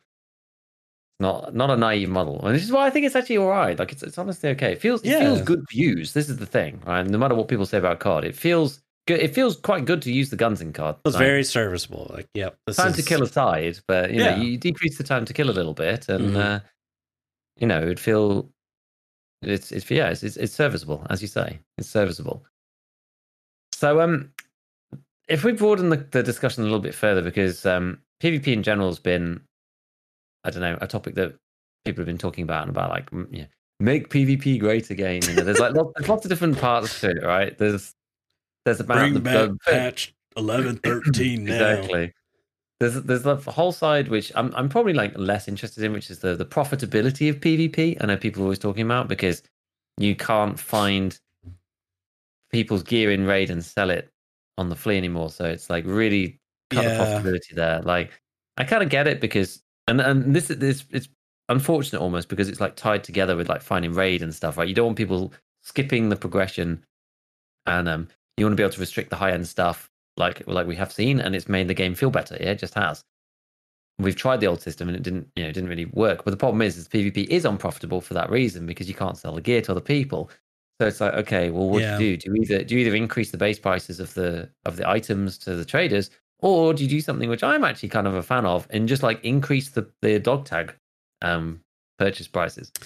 Like, I wouldn't mind dog tags being worth quite a bit more, you know? It's like, and it's still on a level scaling thing. So people who are like low level, they're not worth that much. But people around your level, you know, imagine if you got, I don't even know, 100k for every kill at someone who's like level 30 or whatever. Yeah, I mean, the only thing is that only works if you're killing high level players. It doesn't really make PvP worth it. It makes it does and it doesn't, is what I'm trying to say. Because you know, you could still have PvP, even good PvP, but they may only be level 20. You know. Yeah.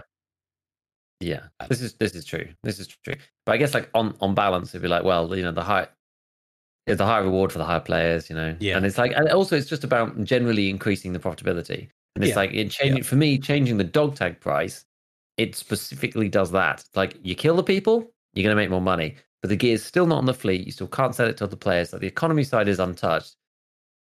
But that was kind of the PvP being less profitable was kind of a collateral damage thing. So, like, I don't think BSG really like were targeting making PvP less profitable.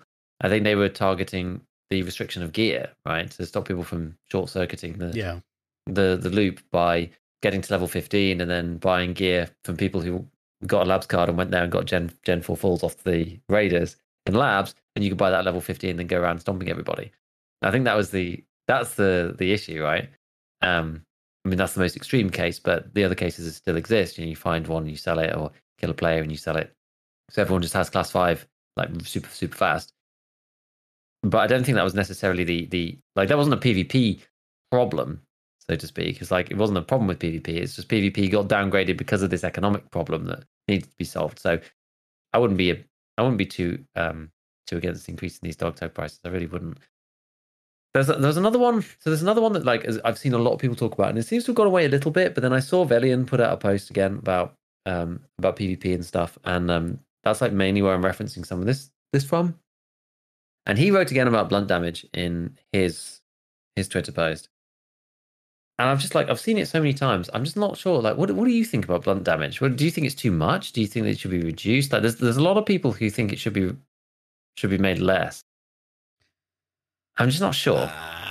I would say I'm not sure. I mean, I'm guessing they're going off anecdotal experiences. I mean, my experience, I really wouldn't say I feel like blunt damage is too much, but I don't really. This is one of the things, like, having empirical data would be really helpful to the discussion. So yeah, I can't really say, because I mean, like, if you're, this is kind of like a shitty thing to say, but like, it sounds like they're dying and they look at their death screen, they're dying to blunt damage, so then they want blunt damage to be reduced. That's kind of what it sounds like to me. Kind of, yeah. Without having that empirical stuff, you know, like, how much does it actually do and what the cases are, because there's a lot of armors, there's a lot of ammo types. Yeah. Yeah, I think the cases they are. I think there are some specific cases I think that maybe warrant Okay. discussion, but they are few and far between. Like I ran a few simulations myself to try and like figure it out, and I couldn't find that many like egregious examples of where it was like completely broken. There was a discussion at one point that I saw about M856A1 because somebody got shot in the head with the Tagilla mask, and you can be shot. I think I mean, it kind of depends, right? It depends on what happens, but you can be shot. I think on the fourth hit with 56A1, then you, I think you die anyway on that shot. Now I'm trying to remember whether the pen chance was super high at that point or not. I'm not sure, but either way, now the argument kind of broadly goes: if I never actually take a pen from a bullet and the armor did its job, should I die to blunt damage or not? And I think that's kind of the fundamental basis of the discussion.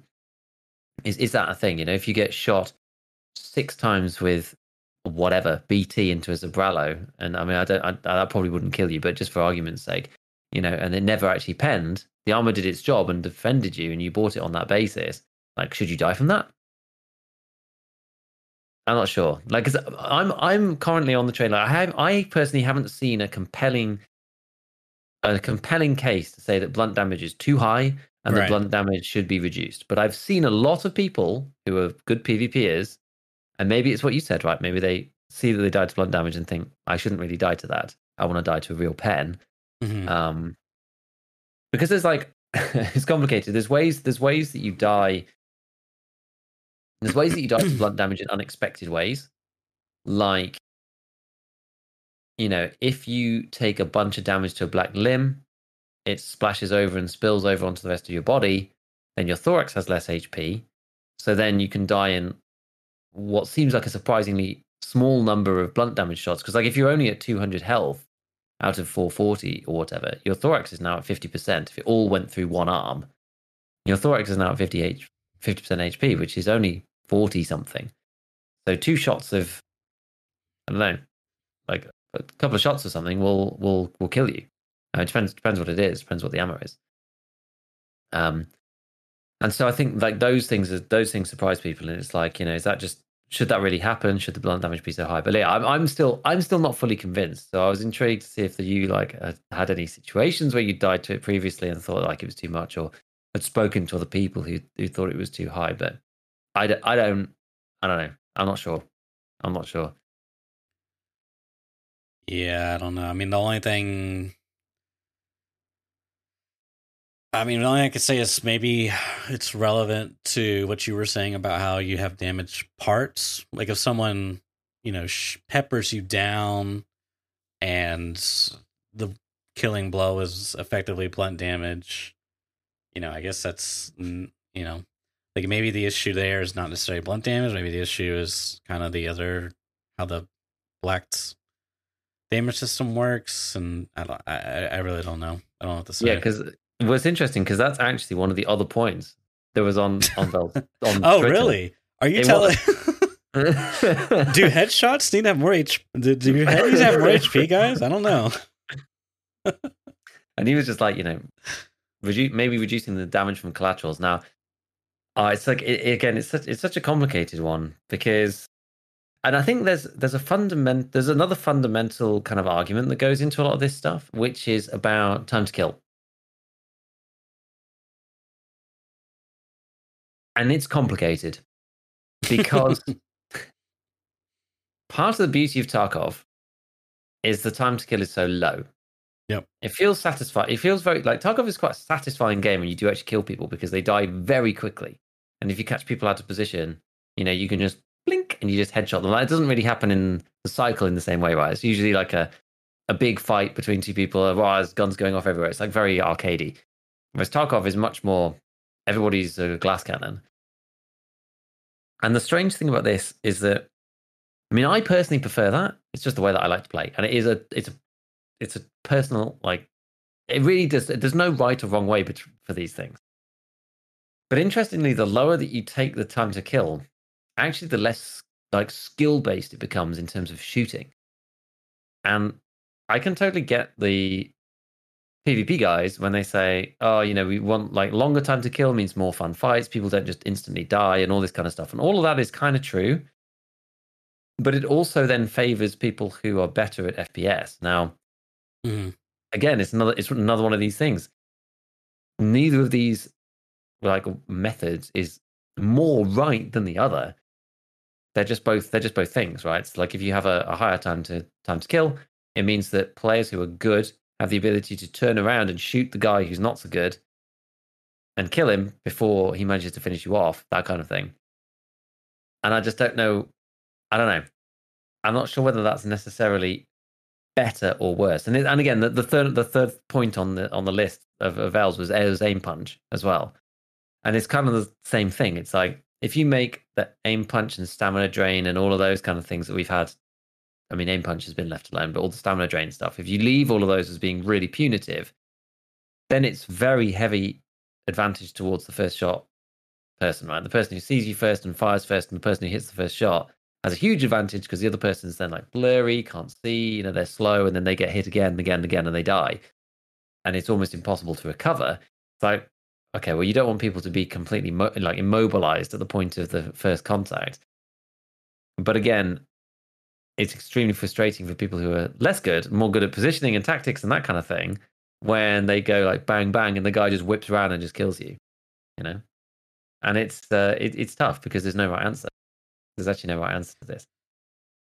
Yeah, I feel for the most part like Tarkov does it okay, but it's tough, It's tough, and the PvP chads are always going to be pushing for the fights to feel more fun for them. I don't think it's necessarily like them wanting an advantage or anything like that. It's just like they don't want to just like get into a fight and just be instantly one tapped, like because it feels bad. They want to have a good fight with people, and they want the fights to be a bit longer. And against somebody I think this is the thing, against somebody of the same skill level, yes, you'd rather a fight be about repositioning, movement, flanking, and all this kind of stuff, rather than just like 2 one taps. Like 50% of the time they one tap you, 50% of the time you one tap them. That's the real discussion. But the collateral damage and the implication it has for the skill differences between players is also important, and I think sometimes is missed.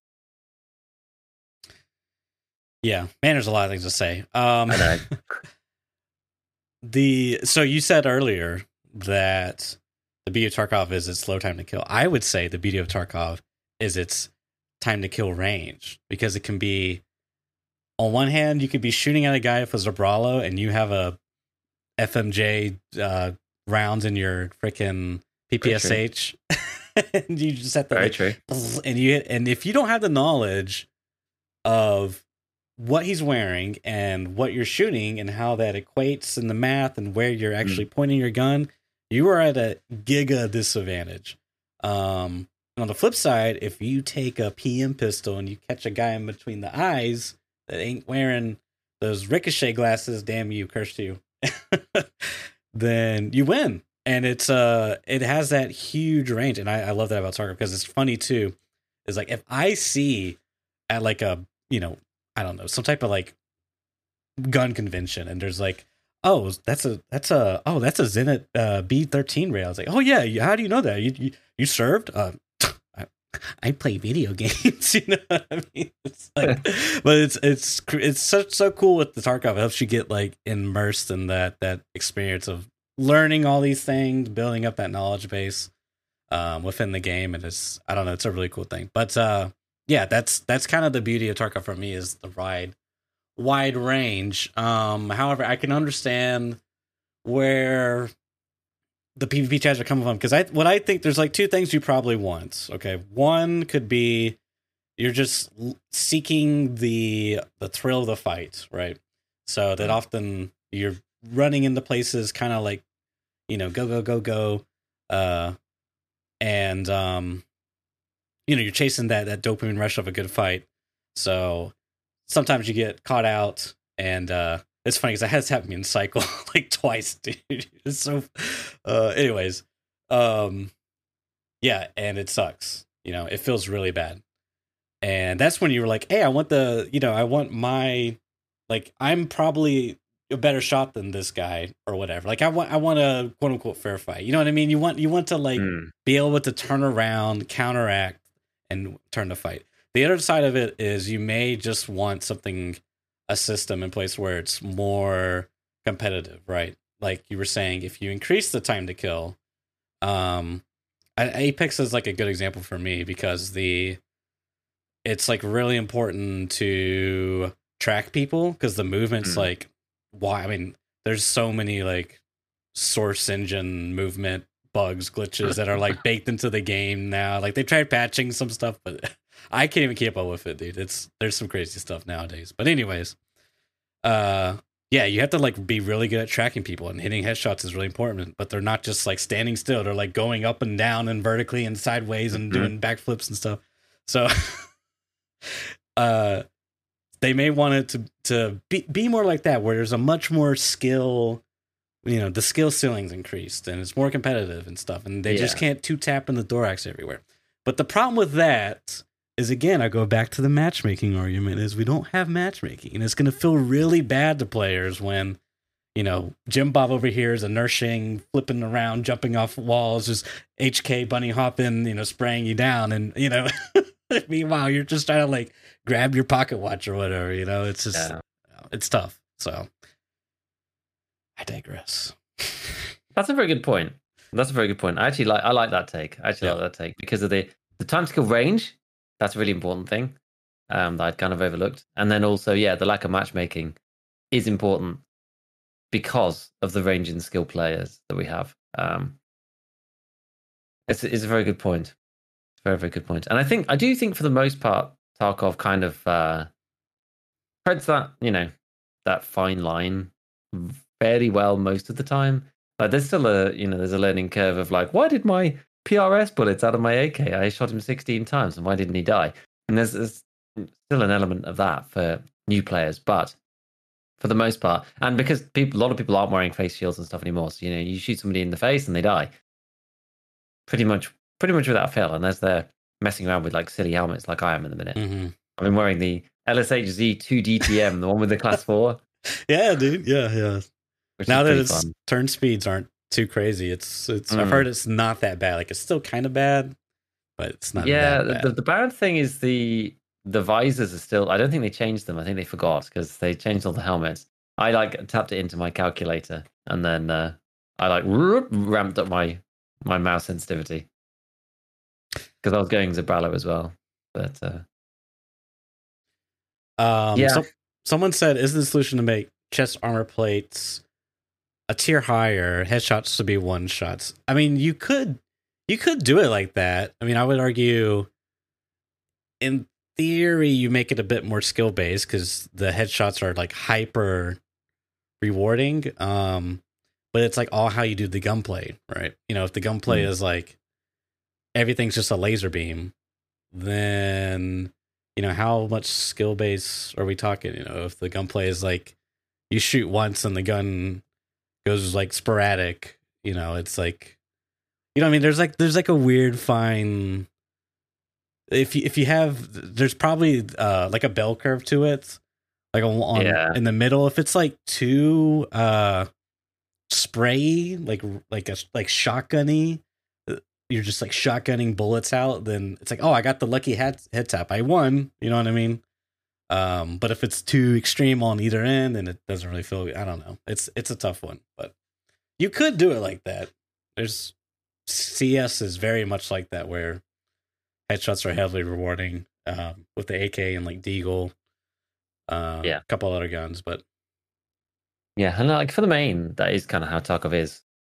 Yeah, right. For the most part, like headshots are very heavily rewarded, but it's like because the gun wants to jump in the air. It's like if you aim for the head to start with, it's that tricky thing. A lot of your bullets end up going into the sky instead. So if you aim at the thorax, then you're probably going to continue to hit upper thorax and maybe the head. You know, it's tough. Yeah, and I really don't mean this in a mean-spirited way, but because there's so much, there's also like we didn't talk about ricochet chance, fragmentation. Like there's a lot of these chance-based dice rolls, RPG elements of the game, and I think what some players want is they basically want an esport Tarkov. Like make this game Apex but with Tarkov mechanics, you know. Yeah. Like just the movement and shooting, you know what I mean? There's like a very specific list. And I don't know if that's necessarily what Tarkov is going for or should be, in my opinion, but Indeed. I agree. Okay. Shall we, unless you have anything else specific, then I was gonna. one thing, aim punch blur. Yeah. I think that is probably one thing that is on my list. Maybe I'm just dead wrong, but I feel like the blur is probably the more like I wonder if you remove the blur part, if it wouldn't feel so bad. Like I think you need aim punch. Maybe you could reduce it, but I think maybe the aim punch is fine. But the blur is like, not only is your screen getting like jerked in one direction, but it's also blurred, so you can't even see. Like it's just I don't know. It's like as if you got flashed for, you know, a second or a couple 3 frames or however. Yeah. And I don't even know how long it is, but because you probably notice it like the when I noticed it, right? And it's like you notice it when you're editing because you can go back and look at these things frame by frame, and lots of people don't, right? And it's like some of these fights you're looking through, and it's like the first round, like you don't really it's one of those weird things where you can't necessarily tell as easily when you're actually playing the game because you know where things were on the screen. It's a little bit like, you know, if you're like in a room and you need to like go to the other side of the room, but you're like, you know, locking up for the night or whatever, and you know where everything is, and you turn the light off, and it's like you almost have this like snapshot of memory of where everything is, so you can just like move through no problem. And because you saw the situation and you know where the guy is, the aim punch and the blur, it all happens so quickly. You broadly knew where he was, and you can see the outline of him moving in the blur at a regular speed, so you can kind of continue to track them. When you're like editing, you kind of lose all of that context. So you're looking at like one frame of the aim punch, and you're like, "Damn, I can't see anything here," because like, there's no like movement information or anything like that, right? Like the blur changes from frame to frame to sort of it gives you some information that you wouldn't necessarily get just looking at one screenshot. But even still, you go back through some of these fights, and it's like the very first round hits, and because it's 3 or 4 frames worth of just blurriness. Some of these fights, the whole thing happens, and it's both sides are just completely blurred out, and you're just like, God, you can't see anything. And exactly to your point, it's like, yes, maybe the aim punch is fine. Yes, you got shot, you should be punished for that. But if you remove the blur, then maybe that actually would allow the player to then recompensate for it and pull the fight back. And it's almost like it's like the comeback mechanic in Dota. You know what I mean? It's just like, right, you took a punch, now you're at a disadvantage in this firefight because your aim's being shifted and it's shifting around. But now you can try and like compensate for it yourself, because now you can actually like see where the screen went. Because if it's both, like it was in that situation that we talked about ages ago with my one where I got shot on streets, I couldn't see until I looked at it frame by frame. I actually couldn't see where my gun had been shifted to because it was so blurry and so crazy. And I was astounded I didn't kill the guy. And I was shooting, 3 centimeters across to the left on my screen versus what I thought. You can't see it because it's just blur everywhere. Even with a laser, it was just like, you just can't see. And so that doesn't really give the opportunity for somebody to, adjust and to come back. And I think maybe that is too much. I don't know. Like maybe it's too much to maybe just reduce the blur a bit. Like it doesn't need to be completely gone, but right now it is very. The Gaussian blur up to like level 50 or something. It's harsh. It's a big harsh effect. The Photoshop filters like straight over the screen. Yeah, I mean, the more I think about it, maybe I'm wrong in that, like, no matter which way you slice it, it's too much. It's just fine. It's okay. It's okay. Like, there's not a right or wrong way to do these. Like, yeah. In this context, I think, because if BSG wants it to where you get shot at, you are incapacitated severely, then that's fine. That's just like people have to now play around that mechanic in the game.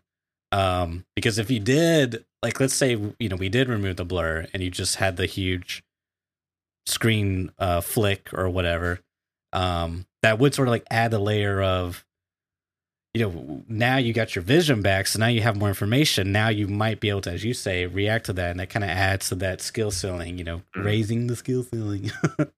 All these gamer terms, but so I don't know. It's maybe it's fine. I don't feel like it is because going frame by frame, dude. Sometimes it's so frustrating because it just feels like you're.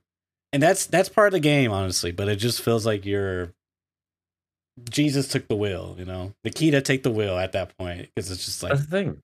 You're both just randomly shooting, and again, it doesn't feel great in my opinion. Yeah. But if that's how they want it, I think they could turn the blur effect down by about half as a start, and that would maybe help a bit.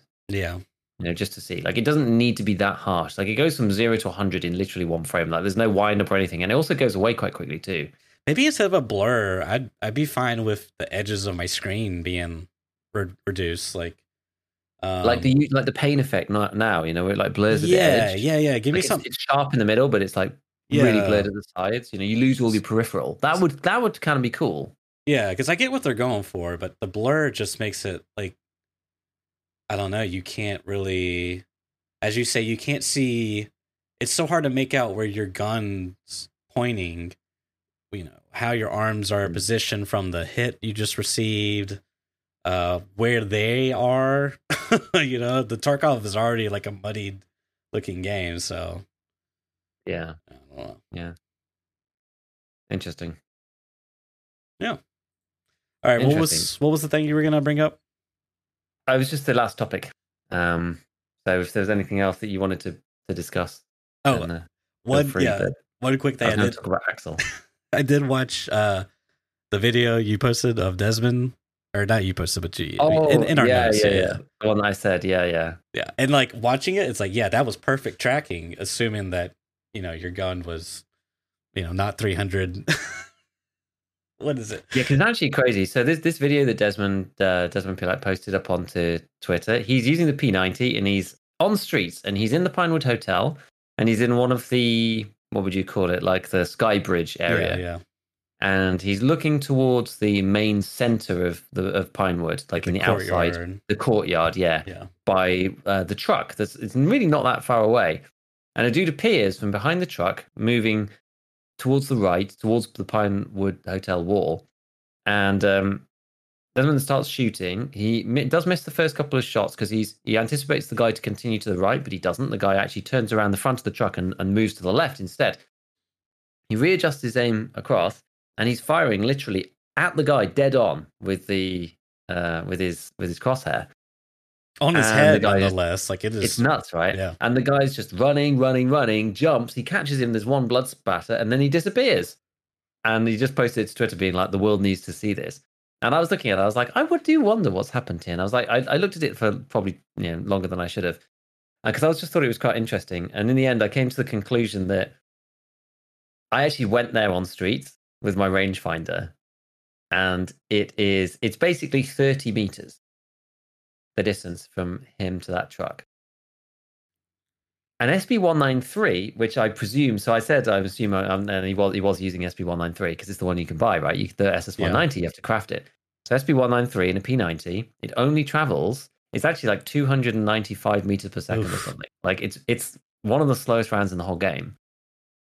Which means that even if you're shooting over 30 meters, it takes like 100 milliseconds to get to the guy.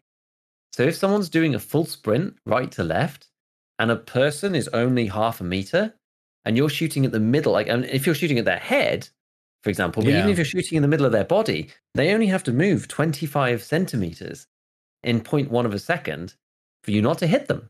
And when you go back and look at the clip, the truck is just like ding, ding, ding, ding, ding. They got all the metallic, the bullet bouncing off the truck behind. It's like a scene straight out of the Matrix. It's crazy, yeah. It's like the perfect distance to just miss behind the guy on every single shot, except right near the end where you can see him start to pull ahead, and he actually manages to catch him once or twice. At the end, as someone's asking for the link, I'm just gonna paste it into the chat quickly. There it is. There you go. For anyone in chat who wanted it, and I guess can you throw it up on the YouTube chat? I'm throwing it up. But yeah, it's I don't know. It was interesting. It was interesting. I just said like cue the CS, shots 1 to 3, the meme, the classic meme. Yeah. But yeah, it was funny, right? It was funny just because it's like one of those things where some like awkward game mechanic means that you just get cucked for no reason, or you think like, oh no, what's this? And then you think about it and like, actually, I was amazed. I was honestly amazed that it made so much difference over such a short range. Yeah, I was too. I mean, I haven't used, unfortunately, that like gun in general just doesn't feel great because ULACs save lives, man. I mean, you hit them in the ULAC and they can eat like multiple rounds. I think they can definitely eat a round of either 193 or 190. I just did the test, so it's. Do you want to know the answer? Do you want to know the sneak preview for tomorrow's video? Yeah, sure. Hit me with it. So you can an SS 190 has, because it's got 37 pen, right? It's got a 55% pen chance. You can pen a ULAC with SS 190, it won't kill them. Oh, interesting. That makes even more sense. Okay. SB 193 has a 40% chance. And a ULAC. SB 193 will kill them. Oh, snap. And that's at what distance? Like zero meters. So I wonder. So SS 190 literally cannot headshot a class 4 helmet, which is crazy. Yeah. It's not possible. SB 193 will do it until about 40 meters. It's quite a long distance. Oh, really? What? It has two less. It has two less pen. The system is weird. But it has 5 more damage. Yeah, and because it's a slower round. It doesn't lose that damage over distance. Or the pen, right? I can't. So yeah, like I think like the video that I've got coming out tomorrow, I think it's a strong argument for changing the head HP to 30. I really do. Yeah. A lot of these things end up being weird around the 35 threshold. Like 30 would be much more clear cut. Like there's very few situations where 30 would be a problem. Like it lengthens out all the ones that are like 80 meters and it won't headshot anymore. It lengthens all of those significantly. All of these weird ones, it's like there's a whole bunch of other rounds that just like will not one tap class 4 helmets, even though their penetration says that they can. Yeah. Okay, so basically your suggestion is targeting specifically the round penetrates and they die. They end up on because bullet into your head equals dead. Whereas you're not necessarily trying to target they ricochet or it absorbs it and they die. That's fine. I think that's fine. So like if you want the helmet to work still. Yeah, I want the helmet to work. So if the ULAC bounces or absorbs the shot, fair enough. Yeah. If you pen the ULAC, right, you should be dead. In my opinion, you really should be dead. And there's lots of rounds that it's not the case for. Maybe what they should do is add a new mechanic. Okay, it's called brain damage. Whenever you're under 5 HP in your head, you turn into Demirka Scav. You're just like constantly reloading your AK. Yeah, you just like constantly inspecting your gun. Just like every action has a 75% chance not to actually happen. All your controls are inversed. Your WASD just twists a random. It's like 90, 180, or 270, depending on like your vision's blurred.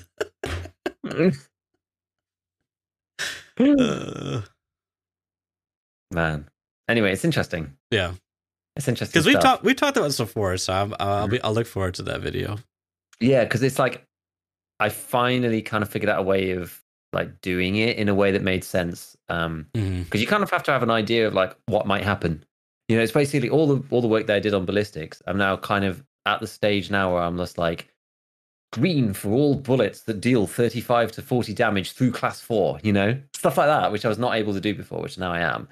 And it's like, okay, now it's like pour through the data and go like, what makes sense here? What doesn't make sense? AP 6.3 now, chuck that because it's a 9% pen chance anyway, so who cares? It's junk. And then with some like distance shenanigans built in and whatnot. So yeah, it's cool. Cool. All right, what you got now that I've interjected multiple times? That's fine. That's actually more interesting, honestly. I'd almost rather talk about that. I mean, this is it's pretty short. I guess we'll just like finish up with this unless there's anything else random that you've got. But there was like a little bit of drama. I wouldn't say it's like mega drama, but just like a little bit of drama out there in the Tarkov community about cheaters, and specifically about cheaters who are streaming.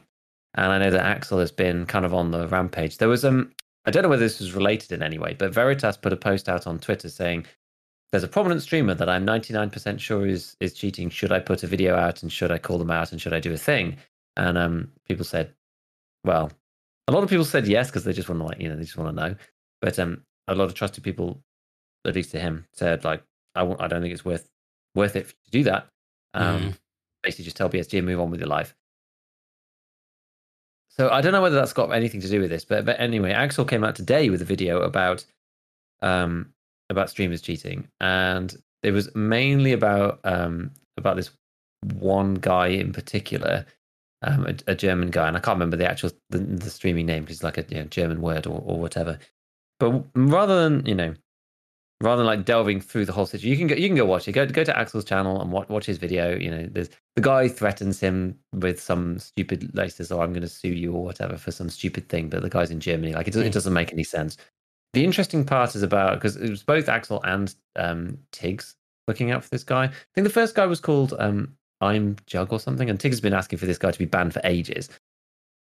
And the second guy was this German dude, and the way that they were, I guess, like catching the cheater or whatever, is by like looking at the gameplay footage that they are showing out on their stream, and showing that because like, obviously you don't see anything, right, as the viewer, but showing that the guns that they have and the recoil that they have for those guns isn't the right recoil. And I was thinking originally, I was like, you have to be a bit careful at FOV and like, all this kind of stuff. It might make a difference. But some of the stuff was like pretty egregious in the end. Like,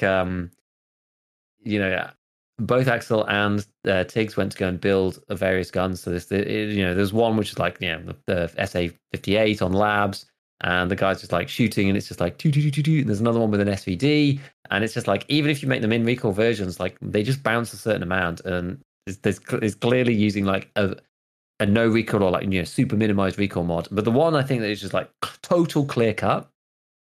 And again, this is something that V talked about, which is that maybe there's a bug if you do this and that and the other, then the recoil's minimized, whatever. You never know, right? You could just never know with Tarkov. But the one that seems to be the most clear cut is the RSH revolver with like a vortex on it or something, razor or voodoo. Whatever it is, whatever scope, and I think it was the nice ready one, the razor. Anyway, when you fire that thing, right, it's like right up into the air. But when he's shooting it on his screen, it's almost as if, and I mentioned this to you briefly before, right? Like, it's almost as if he fires and the recoil's like almost like capped out. It's like down or something. So it's like, and then he goes to reload it like this, like down like that, and it's super, super weird. It's like so strange. So I kind of see like the logic where, if you're controlling recoil as well on the other weapons, you can see the whole camera being moved. Like, the players are like moving the camera because the camera recoil, separates from the gun slightly. You can see people moving the whole screen down, but like he's not having to do that. Anyway, he's like deleted all the VODs, and there's like the only VOD is from like 7 days ago. It's the latest one available. And when you look, Axel was like, well, yeah, when you look at this video, he's got normal recoil. Like, all of his guns are normal in this video. But there's like quite a few different guns. There was like a G28. There was an SA-58, there was the RSH revolver, etc., etc. There's like a whole list, but it was kind of intriguing. It's just like, I guess you can't hide that, right? Because it's what you see on your screen as having less recoil, unless you're like really paying attention. Like, you probably wouldn't necessarily notice, because it's like you said before. Are you going to learn the recoil pattern of every single gun in the game when you get down to like the meta level? If you slap all the mods on and you forgo ergo, sometimes they do look pretty low recoil, and also you can't see the guy controlling either, so you don't really know. Like, and if you're not paying attention completely, you could be well forgiven for not noticing, and not realizing. But I'm not sure when this got flagged up. But I mean, I think it became a bigger problem because like the second guy at least had like participated in some tournaments and like had won some money or something as well. So it was, that's when it's like not just a video game kind of thing. Right. It's like people are competing for like real prizes and that kind of thing, and actually, that makes like a real world difference. But I thought it was kind of, I did actually think it was interesting because of like the method of how they were coming to the conclusion that the guy was cheating. It wasn't stat speculation or anything like that, or whatever. They were, looking at this like what seems to be a blatant recoil hack of some kind to either minimize or remove it completely. Yeah, it's just strange. Just strange. Why you do that if you're streaming? I can sort of see, like, people can end up down dark paths, right? It's like, well, I mean, it might be more obvious if you had zero recoil, because it sounds like there's still recoil present. It just looks very odd. So I'm gonna have to take a look, because I wonder if it's scripts. Like, I know Rust had a bit of a issue with the old recoil system, because it was very pattern based, and it being Unity, and I guess it being so heavily pattern based that scripts were really easy to write for the guns, and people would basically have effectively zero recoil AKs, not by any means of hacking the game, like changing values within the game code, or whatever memory modifications. You know what I'm talking about. But it was just third-party software acting as the mouse, which I guess it is still cheating. It's just a different form. It looks differently. I'm sure many games, have some type, or anti-cheats have some type of security measures for this type of stuff, because you could probably easily do a lot of devious things with that. But nonetheless, I have to look into it. I'm intrigued. Yeah, it certainly is intriguing. I think that was what fascinated me the most about it, was the detection method, because I've not really seen that before. And I mean, it's pretty bad, right? If you're trying that on literally like on screen, it's like, and then they had the same. Actually, I tell a lie. They had the same method for the first dude, and he was the one using the SVD. And Axel, again, he went to build that gun. And he was just like, I have higher skills than these people in recoil control and stuff, so it's not that. And you can see it jumps more. Yeah, it's intriguing. It's intriguing. But I did see, I can't remember like who was talking about it, but just with changes and stuff being, the game being like hard or whatever, like people who try to make a name for themselves, or they want to like break in and they use it to like get themselves noticed or whatever, you can kind of see, because it does normally happen with people who are like a bit smaller. Yeah, you tend to find. Well, they may be more likely to take risks than you're big. That's fair, because you don't have anything to lose, right? Yeah. Maybe I make it big, or like I get busted and found out, and then I just go back to whatever I was doing before. I guess that's true. I mean, one angle I could see too is if like the cheats I've seen for Tarkov, like the very egregious ones and videos and whatnot, is the ones where like you get the characters, the little stick figures walking and like boxes around them, and then they got their gun and like a ring around the gun, and like they shoot it, the gun doesn't move, just bullets like zap out. Like, that's super obvious when you're viewing it, but like something to like that does like it still looks like it has recoil, but it looks odd as you're describing it. Like maybe your average person, like maybe they would think that their average person wouldn't catch on. You know what I mean? Like maybe that's the tenaciousness of their actions, how they reasoned it out. Yeah, it is quite subtle in some cases, I think, but then in other cases you're just like, oh my god. Yeah, it just looks really weird. RS12 sounds really egregious. That's the one I want to see the most. Yeah, that one's just that's crazy. It just doesn't make any sense. It's like the recoil of the gun. Like the apex of the recoil begins at the like crosshair level. It's like super strange. Yeah, see, that's because if you shoot the RS H12 with a TAC 30, I think it is the one with the little ring, and then it's got the dotted crosshairs. I think it's the TAC 30. I hate that one. I'm pretty sure it is. And because of the way your eye and head sits, and whenever you shoot it you can see the scope literally go down. You lose complete vision of the scope, so it just looks like it's so weird, because obviously the front of the barrel of the pistol is swinging up and the scope just drops down, but it's very like snappy, very snappy. Plus you got camera recoil going on. It looks all type of craziness. So yeah, Interesting little tidbit. I only really saw it today. I saw like some people talking about it, and there's been like murmurs about like people calling out cheating streamers and stuff like this. But I think like Desmond made a post about it. Axel was talking about like, oh, I've got this video coming, and like Tiggs was talking about it on his stream. Veritas has been talking about it. I'm just like, what is going on? You know, it's like it started to become a little bit of a theme. So yeah, I figured it was worth a quick discussion at least. But cheating is a popular topic. I hate to admit it, but it's a popular topic. Tarkov Tarkov universe. It sure is. For better or for worse, am I right? Yeah, in some ways, like at this low level, it's almost okay, and you know, it's like keep the focus, but without being, you know, the complete inferno that it was. Mm-hmm. Wait, was it even like 4 weeks ago? I'm not even sure now when that video came out. I don't know. I'll have to go and check. I'm gonna have to go check. It's probably more recent than I'd like to admit. Feels like a lot's happened since then.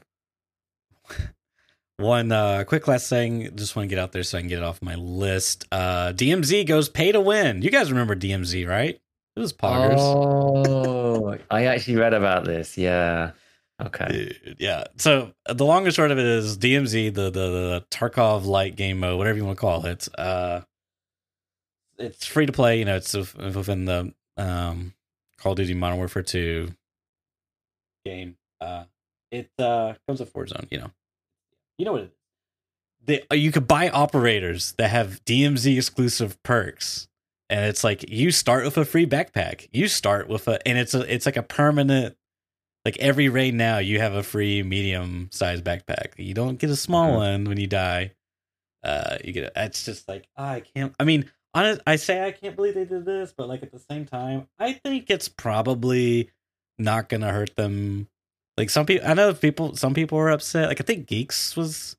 I didn't watch his video on it, but I imagine he was probably upset about it. But like, I honestly think for the market that game is like geared for, because I don't think it's targeting like Tarkov people. Like it plays nothing like it's like Tarkov for toddlers in a way. I think we said before. I mean, it's fun. Don't get me wrong. I played it. I had my fun with it, but it doesn't really have that gripping, compelling gameplay for me. I mean, it's not that intense, but it's a pretty fun AI cooperative with a little tense combat action with other players mixed in, and there's some looting and stuff. It's okay, but I kind of think this is now that at first I was like a knee-jerk reaction, but now I'm kind of like, oh, you know what? This probably makes sense. This probably like. I imagine people are actually okay with this. Like, or maybe they're not okay with it, but the money will say otherwise. You know what I mean? The money's going to happen anyway, and then everyone will have to just live with it. Yeah, I love to. One of the operators is like EOD edition. Really? I had to look at. I think I'll pull up his Twitter. I swear it was like. EOD was in the EOD specialist. He gets a medium backpack. That's so funny. Yeah. Oh my god. That's actually a funny joke. That's good. No. That's good. And Darker's back on the menu, baby. The one last thing. Yes. Sorry. Yes and no. Yes and no. I mean, it is, apparently, but the long and the short of it seems to be that you now have to go and torrent the game officially because they can't put it on the Steam store because they're being sued by Nexon, which is like, what? I know, dude. I love it, dude. They are like the most badass developers right now. Can you imagine? Guys, if you want to buy our game, go ahead and just drop some Bitcoin into this wallet and we'll send you a link to a torrent where you can officially play our game. It's like the most backwater stuff ever, dude. I love it. Yeah, it's good. It's proper, 2004 internet kind of shenanigans going on. Well, and people are like wilding on Twitter about it. It's so funny, dude. Like they're giving them so much publicity because of this stuff, right? I always feel like they're going to do better because of it. Like when they come out the other side, everyone's going to be like, oh, that game where they had to put it out for torrent and stuff. Like it's just like it's an interesting story. Yeah, it really is. Yeah. It's like what do they call it? The Barbra Streisand effect or whatever. Like next time they're trying to like prevent this game because they're preventing it, now it's becoming headline worthy. So now loads of people are finding out about it. Everyone wants to know. Everyone's like, oh, I can't just buy it on. Oh, it's been deleted on the Steam store. Oh, I have to go through like this torrent. I have to like torrent it. It's like it makes it like way more intriguing. Like loads of people are going to want to get involved now. It's like it's completely backfiring, which is kind of funny. And often these things happen. It's a more complicated way of saying that any publicity is good publicity. Yep. So we'll see. You gonna be playing? You gonna be torrenting it and playing? It sounds so weird to say it like that. Yeah.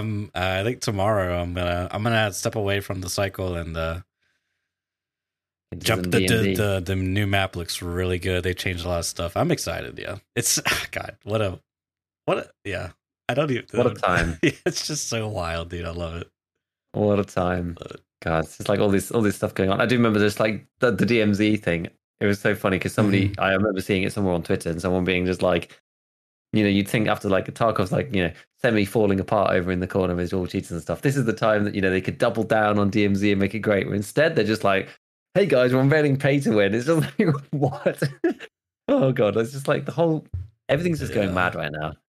Everything's just going nuts. And I don't know if I'm here for it. I just don't know. I just don't know anymore. All right. Well, I think that's going to wrap up the cast, man. It was a good one, as always. Yeah.